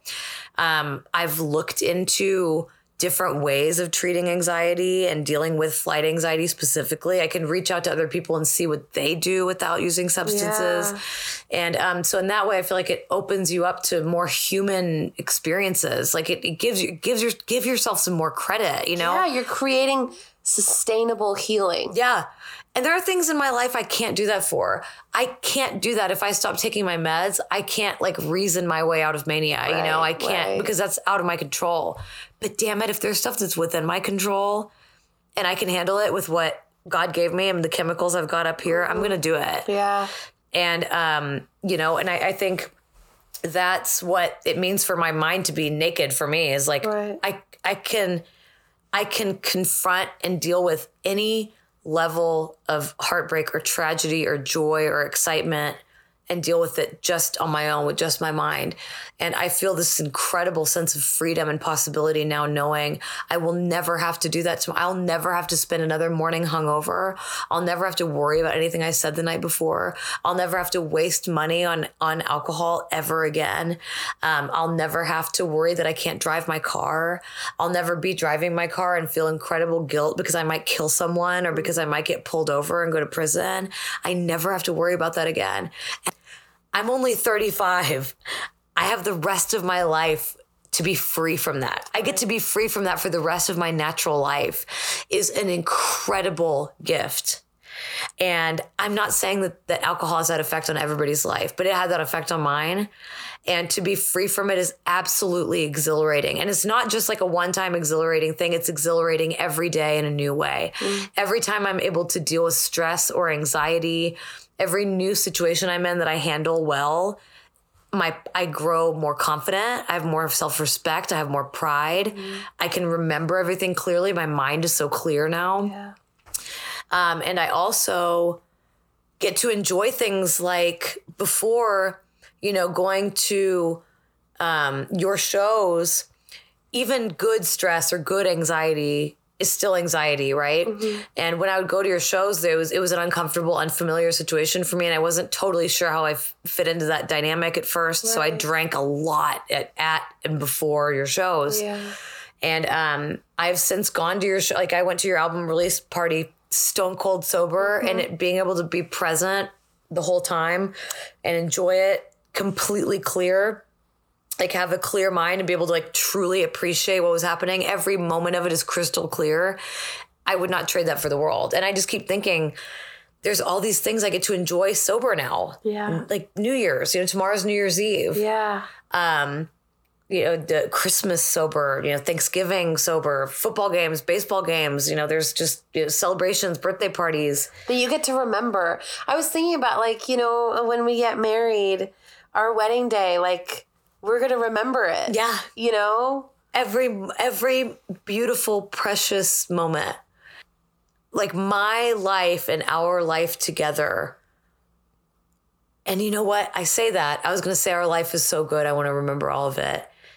Even when stuff wasn't good, even when things haven't gone well in my life, I can't say I'm any better for not remembering them clearly, but I get it. In a lot of ways, I don't know if I would be where I am or have the confidence I have or this renewed sense of faith in myself and hope for the future without drinking.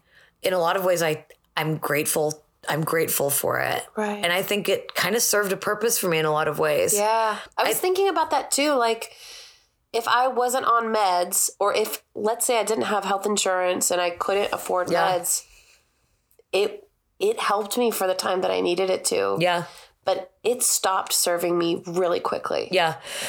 Yeah. And I think, like I think about those nights when, alcohol didn't put me into that abusive relationship. That didn't start until way after I was already so deep in it that, it took really drastic measures for me to get out of it. Alcohol didn't put me there. But once I was there, I don't know, I think about like I would go home and I had nothing to look forward to. I was totally isolated. Mm-hmm. It was in Washington. I remember it was like the winter months where it would get dark at like 3 p.m. And, I knew I would drive home from campus and just be like, just the only thing I had to look forward to was getting drunk. It was all I had, My impulse is to kind of feel sorry for myself. Right. Because I think about the version of myself that like medicated in that way night after night, and it makes me really sad. I got through it. Yeah. I got through it. Yeah, you survived. I found a way to get out of it. I summoned strength while I was sober to get out of that relationship, to extricate myself from it, to have the courage to call on people that I needed to support me and do that. Yeah. And so I see little glimmers of the confidence that I'd have later, you know. And you weren't ready to quit drinking until you were ready to quit drinking. Yeah. Yeah. When we solicited listener questions, one of the questions that we got like really broke my heart, which was somebody said like, what if I'm bipolar? I don't have access to meds or therapy. Right. I would hope to God there'd be some, through like some kind of government program, there'd be something that you'd have access to something, I would hope. But if there's really just nothing, God, I don't know what to say. I don't know either. And that makes me realize, what a luxury it is for me to be able to say like, oh, alcohol, I don't need that in my life anymore. Right. I would say in that sort of situation, you have to do everything in your power to reach actual homeostasis. Yeah. You have to be so diligent with your sleep, with your diet, with getting enough movement, drinking enough water. Yeah. With like actual self-care, the real self-care. Yeah. And surrounding yourself with people that can like encourage positive reinforcement of those habits. And I would say exhaust every possible outlet in your community of like community health organizations and organizations that exist to help people get help when they need it. I don't want to believe that, I'm also assuming that you're in the United States. I don't want to believe that like this is a country where because of money you absolutely cannot be treated. But, I know that that's often the case. But so one of our segments is dead. Whoa. The tarot segment is no more. It has been 86'd. Yeah. No more tarot segment. You spoke. We listened. Actually, I don't think anybody said anything. So one person did. Okay, one person, and then we decided we didn't want to do it anymore.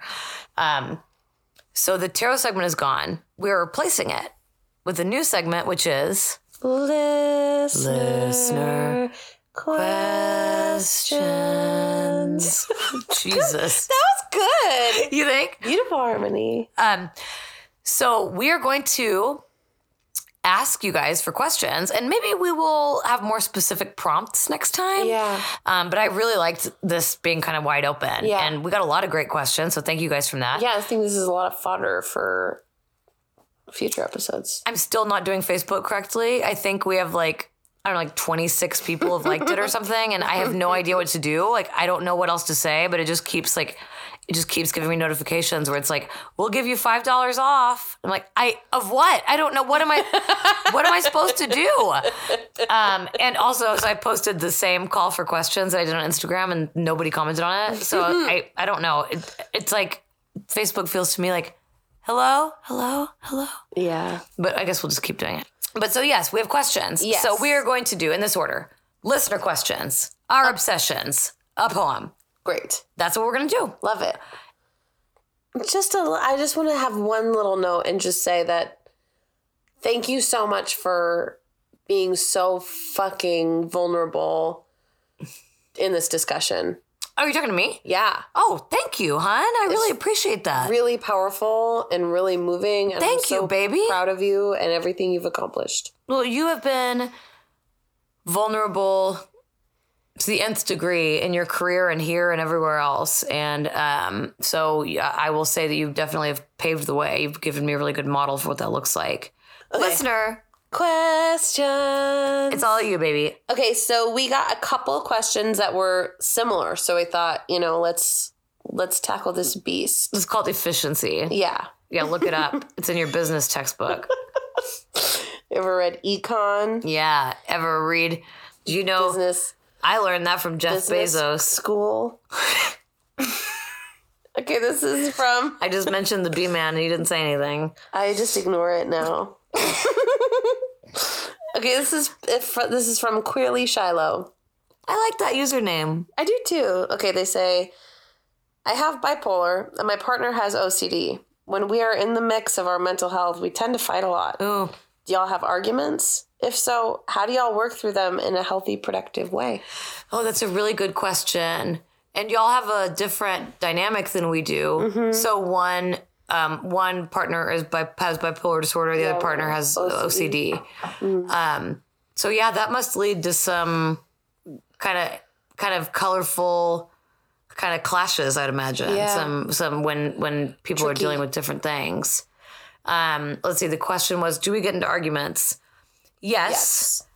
We do have conflict. As we just talked about, I will say substance abuse, my drinking was absolutely contributing to a lot of that conflict. But yeah, we do. And I think there are times when we are in different headspaces or, are dealing with just either our bipolar disorder or just normal ebbs and flows of mental health in different ways. And we're just kind of not syncing up that day. Totally. I think the benefit of both of us having a mental disorder is that you can't scapegoat it. I can say I'm feeling really swingy today, or I'm feeling really, I'm in a sort of a depressive space, but I can't say my mental illness takes precedence over anything you're experiencing. Yeah. Because that's just not how it works. And that's honestly not how it should work in a relationship when one person has a mental disorder and the other person doesn't. Right, totally. Because oftentimes people that are undiagnosed or, say they don't have a mental disorder might be experiencing something else that's undiagnosed or unknown yet, you know? Yeah. And so I feel like just because you have a clear diagnosis. That's a good point. That's a really good point. And in fact, if you think of it like I'm the defective one and my partner is the normal one. Right. I just don't think that's fair to anybody involved. I have a colleague who will not refer to people as having disabilities, but will call people without physical disabilities temporarily abled. And I really like that framing, great. Right? Yeah. I mean, because we are all going to experience physical disabilities at some point in our life, all of us. Mm-hmm. If you just hit the lottery and are in a relationship with somebody where you are both just completely neurotypical, that's the term, right? Yeah. Non-polled. Good for you. For the rest of us, I think this is always a struggle. I would say the most important, critical, but also the most difficult thing you can do is to communicate really consistently and to be fair to yourselves and to each other, to have high expectations for how you should be treated and high expectations for how you should treat your partner. Right. And to communicate with each other about what you're experiencing and maybe have some parameters or some kind of boundaries in place for when what you're experiencing starts to negatively affect your partner. Correct. And be respectful of what they need to do. Maybe what they need to do is if you're having a manic episode and you're feeling a little bit irritable, maybe it has to be okay for them to, go to, take a walk for a while or go stay with a friend for a night or, I don't know, whatever that might look like. I think the biggest, most helpful thing is to learn to not take it personally. Oh, that's hard. Yeah. Because I want to be responsible for your emotions. Oh, yeah. I want to take care of you. I want to be the fixer. we have to come to a place of peace to say, I can't fix it. Mm-hmm. I can't make it better on my own. Again, like just like substances, that's you. I can be a soft place to land if I'm feeling like I'm strong that day, right. you know, and we can sort of carry each other when we need right. to. But if we're both in a swing, or sometimes if I'm down or I'm having one of my attacks and I'm like in bed and I can't get out of bed and I'm sensing that it's causing your energy to go low. Yeah.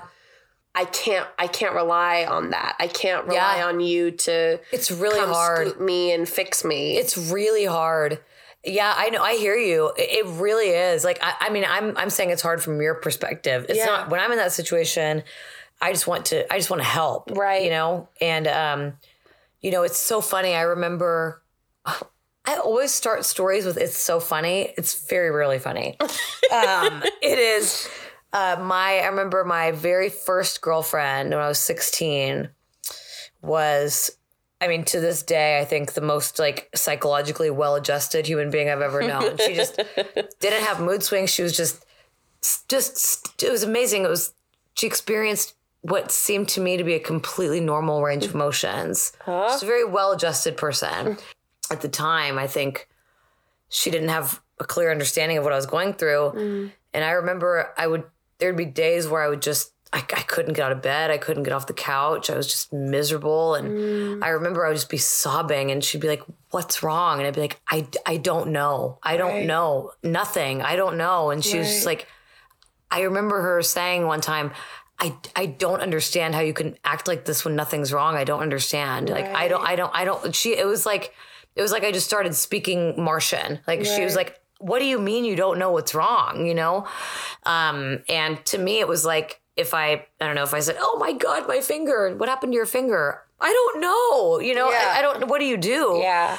I wanted to explain what was happening. And I remember I tried to, and she was like, well, intellectually she could get it. But still, even now, when I see you in a depressive episode, there's part of me, I hear myself asking, I'll be like, yeah, but honey, what is it? Like, what's wrong? Can you talk to me about it? Like, what is going on? And I want the answer, even though I know better. I know what it feels like to be in that spot. Right. But I still want to know. Right. Or I'm like, I know I can't fix it, but I still feel like I want to or I need to. Totally. I think it's just a basic human impulse. Yeah. But I remember there was one when I was going through a funk for a couple of days, and I remember I was on this couch, and I know that you always get a little alarmed when I'm on this couch during the day and I'm facing that way. Is when you see me laying on the couch and I'm facing that way, you're always like, honey, are you okay? And always. And so I was like facing that way, and I was like, honey, I'm just in a funk. I'm so sorry. I can't, you know? And I could see you being like, oh God, what do I do? What do I do to fix it? And I just couldn't get the energy to say like, I'm so sorry, honey. I'm just gonna be like this for a day or two. You know how it is, you know? But it's hard to then at that point say, okay, well, you go ahead and do your thing. I'm going to be in the other room. Okay. You know, if you need me, call me. Bye, I'm going to be puzzling. Yeah. Or like, I don't know, I'm imagining in the question that our listeners submitted saying, you know, I know you're having really intense OCD-related anxiety right now, but I'm depressed. So maybe we can make these two things sing in harmony with each other. I would just say communication and learning each other's kind of emotional rhythms as much as you can and being sensitive to what the other needs, whether that's space or closeness. And like you said, not to take it personally. Yeah. If you need space from me, I cannot take that personally. Yes. I cannot think that it is somehow a badge of honor for me to be the one with the magic power to snap you out of a depressive episode. Right. That's not what relationships are for. Right. That's not an expectation in a healthy relationship. Right. But I think what comes before communication, because if you just talk, but you're not aware of what's going on in your brain or what's going on in your partner's brain, you have to come to the table with a sense of awareness. That's a great point. So you have to be able to study your own brain patterns, your own triggers, why something happened, and take responsibility for it, and also be able to communicate that. Did I already talk about this, about the patient rights and responsibilities? Mm-mm. When you or your partner has a mental illness, I think about when you go to the doctor, sometimes there'll be like a list of patient rights and patient responsibilities. So you have a right to a partner who is supportive of you and understands what you're going through and is patient with you and is compassionate and learns about your disorder, right? If somebody offers you resources about what it's like to have borderline personality disorder or what it's like to have OCD, like learn about it. Like I think you have a right to a partner who will put forth that energy to understand what you're experiencing. Yes. However, there's the other side of this. Yes. This is the part that's not as much fun. It's the responsibilities. I hate this part. You also have a responsibility to come to the table, like you said, with self-awareness, with at least some level of work that you have done or are willing to do. Right. You have a responsibility to take care of yourself. If you're in a relationship with somebody, I don't know, maybe this sounds like a controversial thing to say. I think if you are someone's partner, you have a responsibility to care for yourself. 100%. You cannot, it's like the oxygen masks on the airplanes. Yeah. You're supposed to put your own on before you help somebody else, right? Yeah. If you have a diagnosis, if you have a mental disorder, you should be either on meds, in therapy, or doing consistent work. Yes, 100%. You just have to.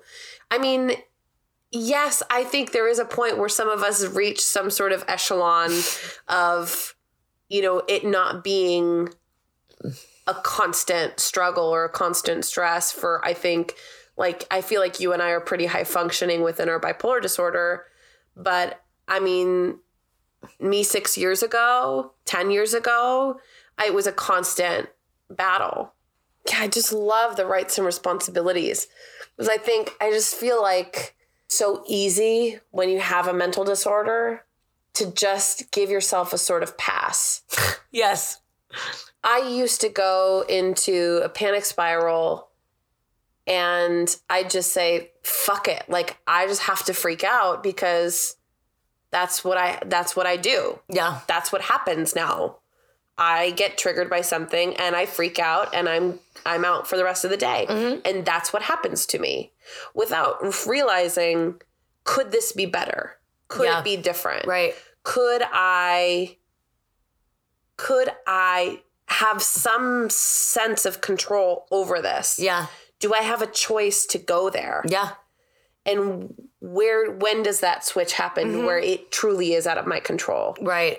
And I would find, like, once I started studying that, I felt like I started avoiding panic attacks because I would say, oh, I'm going to choose to not freak out right now. Yeah, sure.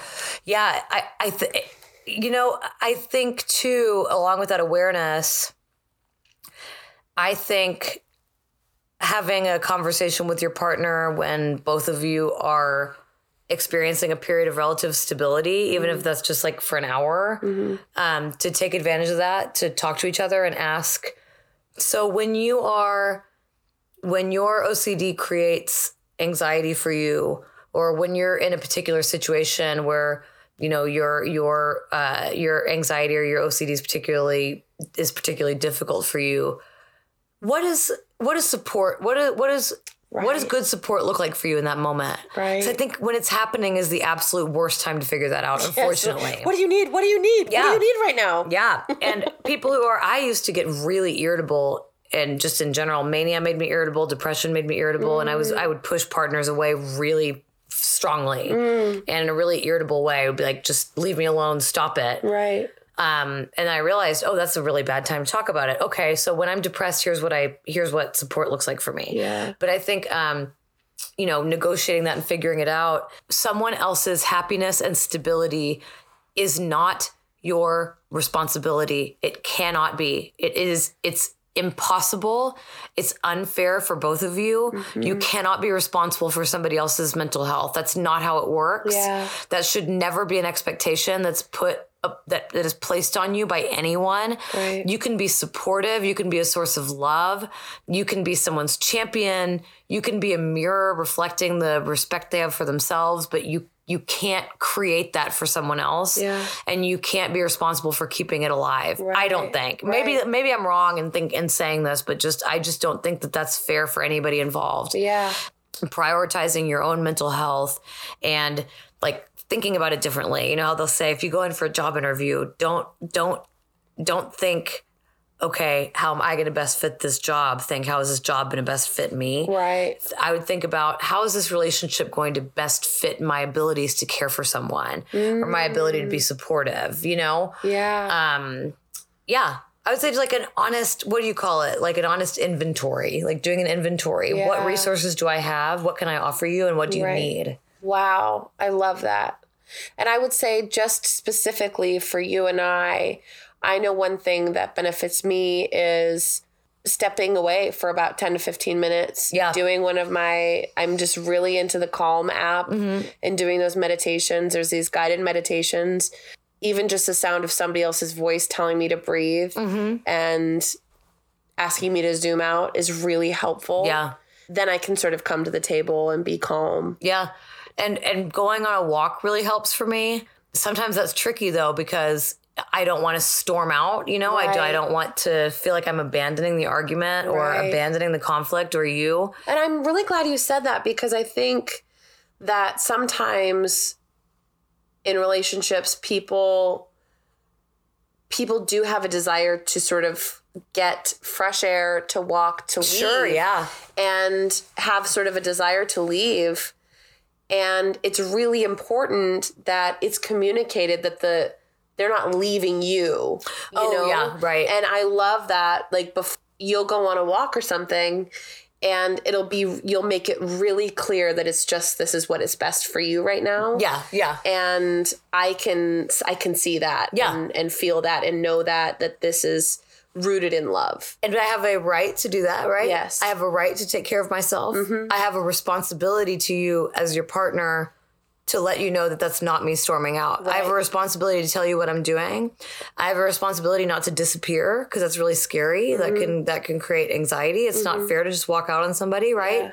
Yeah, and I think you have to study your motivation and your intention to do something. Yeah. You know, are you leaving to clear your head, or are you leaving to punish somebody? 100%. Yeah. Are you leaving because you want to make somebody feel bad? Yep. If your motivation is to make someone feel bad, you have some work to do. And to punish somebody with your absence. Yeah. Yeah, absolutely. I know we talked about this in our first episode. Thank you, baby. Mary just handed me coffee, as one does at 3:00 in the morning. I know we talked about this in our first episode. One of the things that I don't want to do in this podcast is bloviate about our perfect relationship. Well, it is perfect.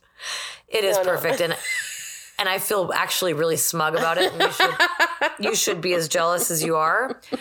I do, though, think it's really important to reiterate, this is something that Mary and I have consciously built, that has taken work and communication and commitment.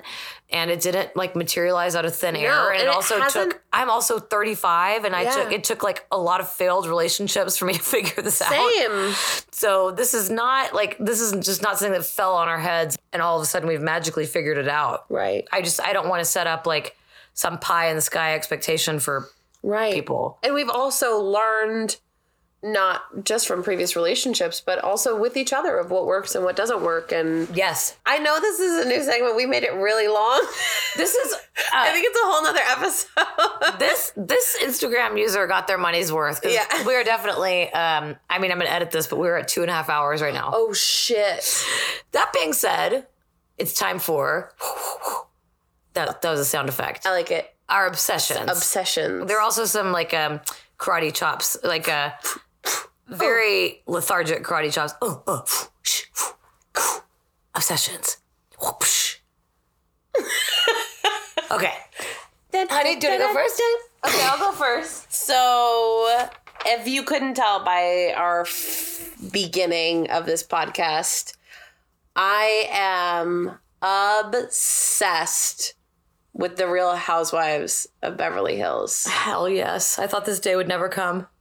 You have talked to me about Real Housewives of Beverly Hills, and you frequently reference Lisa Vanderpump and these characters. Would you say that I've been a good ambassador of the show? Big time, yes. Thank God. But I just wasn't ready. I'm a staunch supporter of the Bachelor franchise. And not that those two franchises are at war with each other, but I didn't really get it. And also there's like 600 different Real Housewives cities. It just felt very overwhelming to me. And so I felt like if I watched one, then I would have to watch them all. And now actually I do want to watch them all. Hell yeah. But there's something just spectacular about the Real Housewives of Beverly Hills. It's all I can think about. I think we've watched 3 or 4 seasons in a matter of a week. Yes. And I don't give a fuck. We have to embrace this pop culture stuff. Is the glue that holds us together, right? Yes. Yeah. And you know that I had no judgment about your Bachelor fandom because I told you immediately when you said it, you're like, oh, I think you sensed that I was like an intellectual or something, which now we know is not true. Because you're like, I'm ashamed. I love The Bachelor. I'm obsessed with it. And I looked at you dead in the eyes and I said, I have watched every single goddamn Real Housewives franchise. I have several episodes of it memorized. I mean, it's incredible. So what we did at the beginning of this episode is a dream come true for me. It was so much fun. Unreal. I am also currently obsessed with yet another phone game. I have been playing The Sims Mobile. This is a blast. Mary turned to me last night. We were both in bed and she said, look, honey, I'm at work. And she tilted her phone toward me. And there's just this precious purple-haired character enthusiastically chopping food in the kitchen. So cute. Thank you. Just like everything else, it's darling. And I will say that the new Sims Mobile is much better for people that do get addicted to games. It gives you options to not constantly be on it. Good. Where it's like you can send your sim to work for 8 hours and you can speed up that process if you want to play. But it's just really, it's nice. Thank you, creators of Sims. Good. Yes. Healthy. The third thing I'm obsessed with is our dogs. Oh, they're wonderful. I feel like it's getting worse. Like, I don't know what's happening. It's getting worse. Like, what is? My obsession with the dogs. Yeah, because they've been wonderful lately. They're so cute. And I just want to make sure they're cared for all the time and that they have the best food in the world and that they go on tons of walks. And what's been the most annoying thing that has happened with the dogs today has been that as we've been recording this podcast, our adorable beagle Turnip has been trying to burrow under the pillows on the couch so that she can snuggle between us. That's the worst of her behavior. That's the worst thing that's happened tonight. Yeah, and we were like, damn it, Turnip. And what she wants is to snuggle between us. Sweet. Yeah, and Georgie's growing up. She's growing so fast. She's just so... And she took her chew toy and she walked down the hallway and she put herself to bed in her crate. God, they're fabulous. They're such good dogs and I just want to give them the best life possible. Do you feel, to update one of your last obsessions, do you feel hydrated? Oh, I'm fucking hydrated. And we got a humidifier for the room. That was my first obsession, is the humidifier. Yeah. This has been like night 2 or 3 of the humidifier. Let me tell you how hydrated my passages are. Feels weird now that I say it out loud. But I sleep as if I am in a hammock, dangling in the misty understory of the rainforest, lulled to sleep by the gentle snoring of a sloth, or you. That's so how I sleep. Sweet. I mean, my thoroughfares are moist. Oh my God. My thoroughfares. The caverns of my olfactory system. Ooh, my olfactory highways are clear as a bell. So that's my number 1 obsession. My next few obsessions are connected. Okay. First of all, I just applied for a sabbatical, y'all. So my university, also, y'all ask a lot of academia questions. We have to cover that soon. We have to cover them. Or I could just do it now. Don't. No, I'm just kidding. I don't feel that way about it. But maybe I'll do like a bonus episode where I answer y'all's questions about academia or something. We should just do a whole, we'll talk about it later. So I applied for sabbatical. It's a pre-tenure sabbatical program, which is really rare for a university the size of the one where I teach. And if I am awarded this grant, then I will go on sabbatical in the fall of 2020. And let me tell you, I'm so excited about it. So in anticipation of that, I am trying to reconfigure my relationship with technology because it distracts me. And I'm worried that by the time I go on sabbatical, I will still be playing Words with Friends matches against people I haven't spoken to since high school. And I won't be able to stop.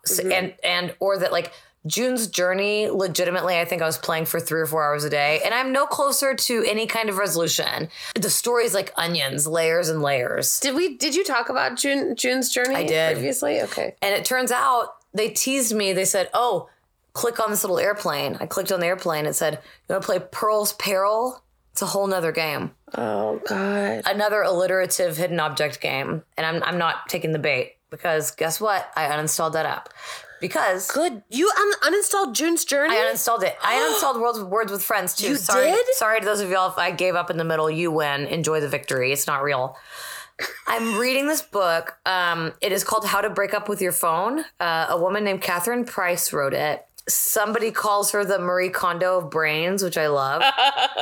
I'm assigning this to my students. I'm teaching a class next semester that's writing about big data and big tech and privacy and social media and all this stuff. And so I'm assigning it to my students. So I'm going to make them undergo this process. But so I'm obsessed with this book. I love it. And I am not, as you know, I'm not a Luddite. I love technology. I love gadgets. I love social media. However, if I'm going to be successful on sabbatical, I'm going to have to learn to negotiate distractions. And I spend a lot of time on my phone. She spends the first half kind of laying out terrifying facts about how phones affect your attention span. And she goes into research about like neuroplasticity and multitasking. And by the way, it turns out people who think that they're good at multitasking are like colossally bad at it. Nobody's good at it. So she talks about this study. There's a section of the book where she says, we fear our own minds.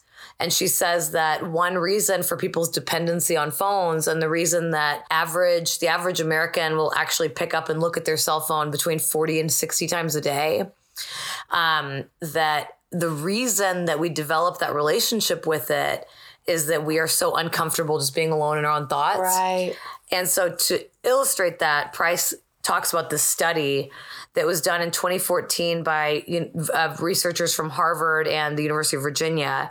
And they published the results of this 2-part study. So they took a bunch of people and gave them, with consent, of course, gave them a mild electric shock and asked them, would you pay money to avoid this electric shock in the future? If I told you, you can give me $20 and I won't shock you again, would you pay to get out of getting shocked again? And 42 of these people said yes. So they took these 42 people who said yes to paying to get out of the electric shock, right? Yeah. And they put them in an undecorated, windowless room and said, okay, your only task is you need to sit here and entertain yourself for 15 minutes with your own thoughts. So just 15 minutes, just sit here, entertain yourself. They said, though, there's one thing you can do to entertain yourself if you like. You have one option. If you want, you can press this button and you'll get that same electric shock, the one that you said you'd pay to get out of. You can shock yourself. That's the only thing you can do. You don't have to, but if you can't entertain yourself with your own thoughts, you can shock yourself, right? What they found was that 18 of those 40 people did. They shocked themselves. They were so uncomfortable or so bored. Were they just curious? Did they shock themselves more than once? There was one person who's obviously an outlier who shocked himself 190 times. Everyone who shocked themselves did it more than once. And they found that it was like after a few minutes, they got bored and elected to shock themselves rather than to be alone with their own thoughts. Shut the fuck up. Yeah. Really? Yeah. I have been really mindful. I also learned in How to Break Up with Your Phone. Price says that there's an interview with the guy who did, there's there are all these jobs for people they call design ethicists now who will design ethical tech and ethical apps that are not designed to drive what they call engagement, but which is actually just them hooking you into the app. Right. And he's a design ethicist, but who was involved in doing design for Instagram. And he said, Instagram does this thing where it will monitor your use of the app and how you engage with it and how they can kind of suck you in and get you to engage with it more. So they will kind of build a dam when you start getting likes on things, and they won't deliver them to you one at a time because that's not as satisfying. That doesn't give you as big of a dopamine hit if you only have one like.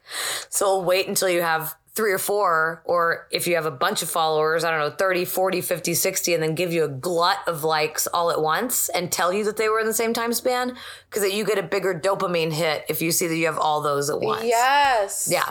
And another thing, the final thing I'm obsessed with my own identity. I'm obsessed with my sort of burgeoning, awakening gender identity. Wow. And a piece of that I've realized is my name. I love my name. I don't feel any animosity toward my name. I just feel like it's not me either anymore, or maybe it never really was me. It doesn't fit with who I'm realizing I am or who I feel like. And I still haven't figured that out yet. I still don't quite know. Yeah.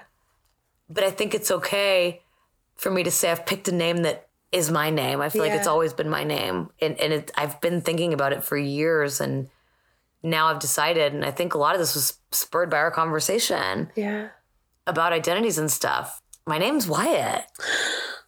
It is. I love it, honey. That's who I am. And even just saying it now, it feels incredible. It feels really right. Yeah, this is my partner, Wyatt. So I'm obsessed with my Wyattness. Oh my God, honey, that's so cute. Updates to come. And Mary got me a dop kit, a really nice leather dop kit for Christmas. It has my initials, my real initials, like embossed in it. And also on my sobriety keychain, it says Wyatt. So cool. That's your name. 2020 is going to be badass. 2020 rules already. Yeah. All right. Son of a bitch. This is really exciting. I know. Do you want to read your poem? Yeah. Do you want to read yours? I'm actually not reading a poem. I'm cheating. I'm sorry. I'm cheating on you. I'm not. I'm reading an excerpt from a short story. This is by Ada Limon, called 1976. Brilliant. I love this poem. I think it's one of my favorites. Really? Mm-hmm.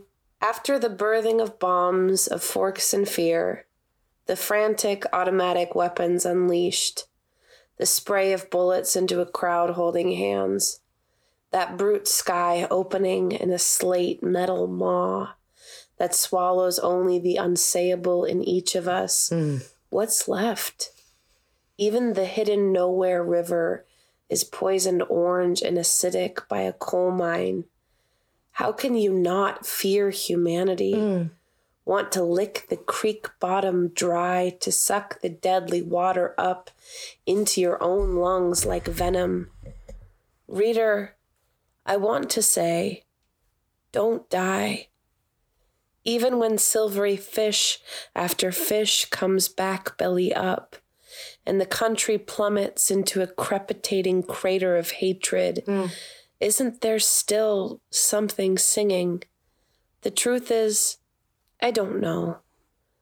But sometimes I swear I hear it, the wound closing like a rusted over garage door, and I can still move my living limbs into the world without too much pain. Can still marvel at how the dog runs straight toward the pickup trucks, breaknecking down the road, because she thinks she loves them.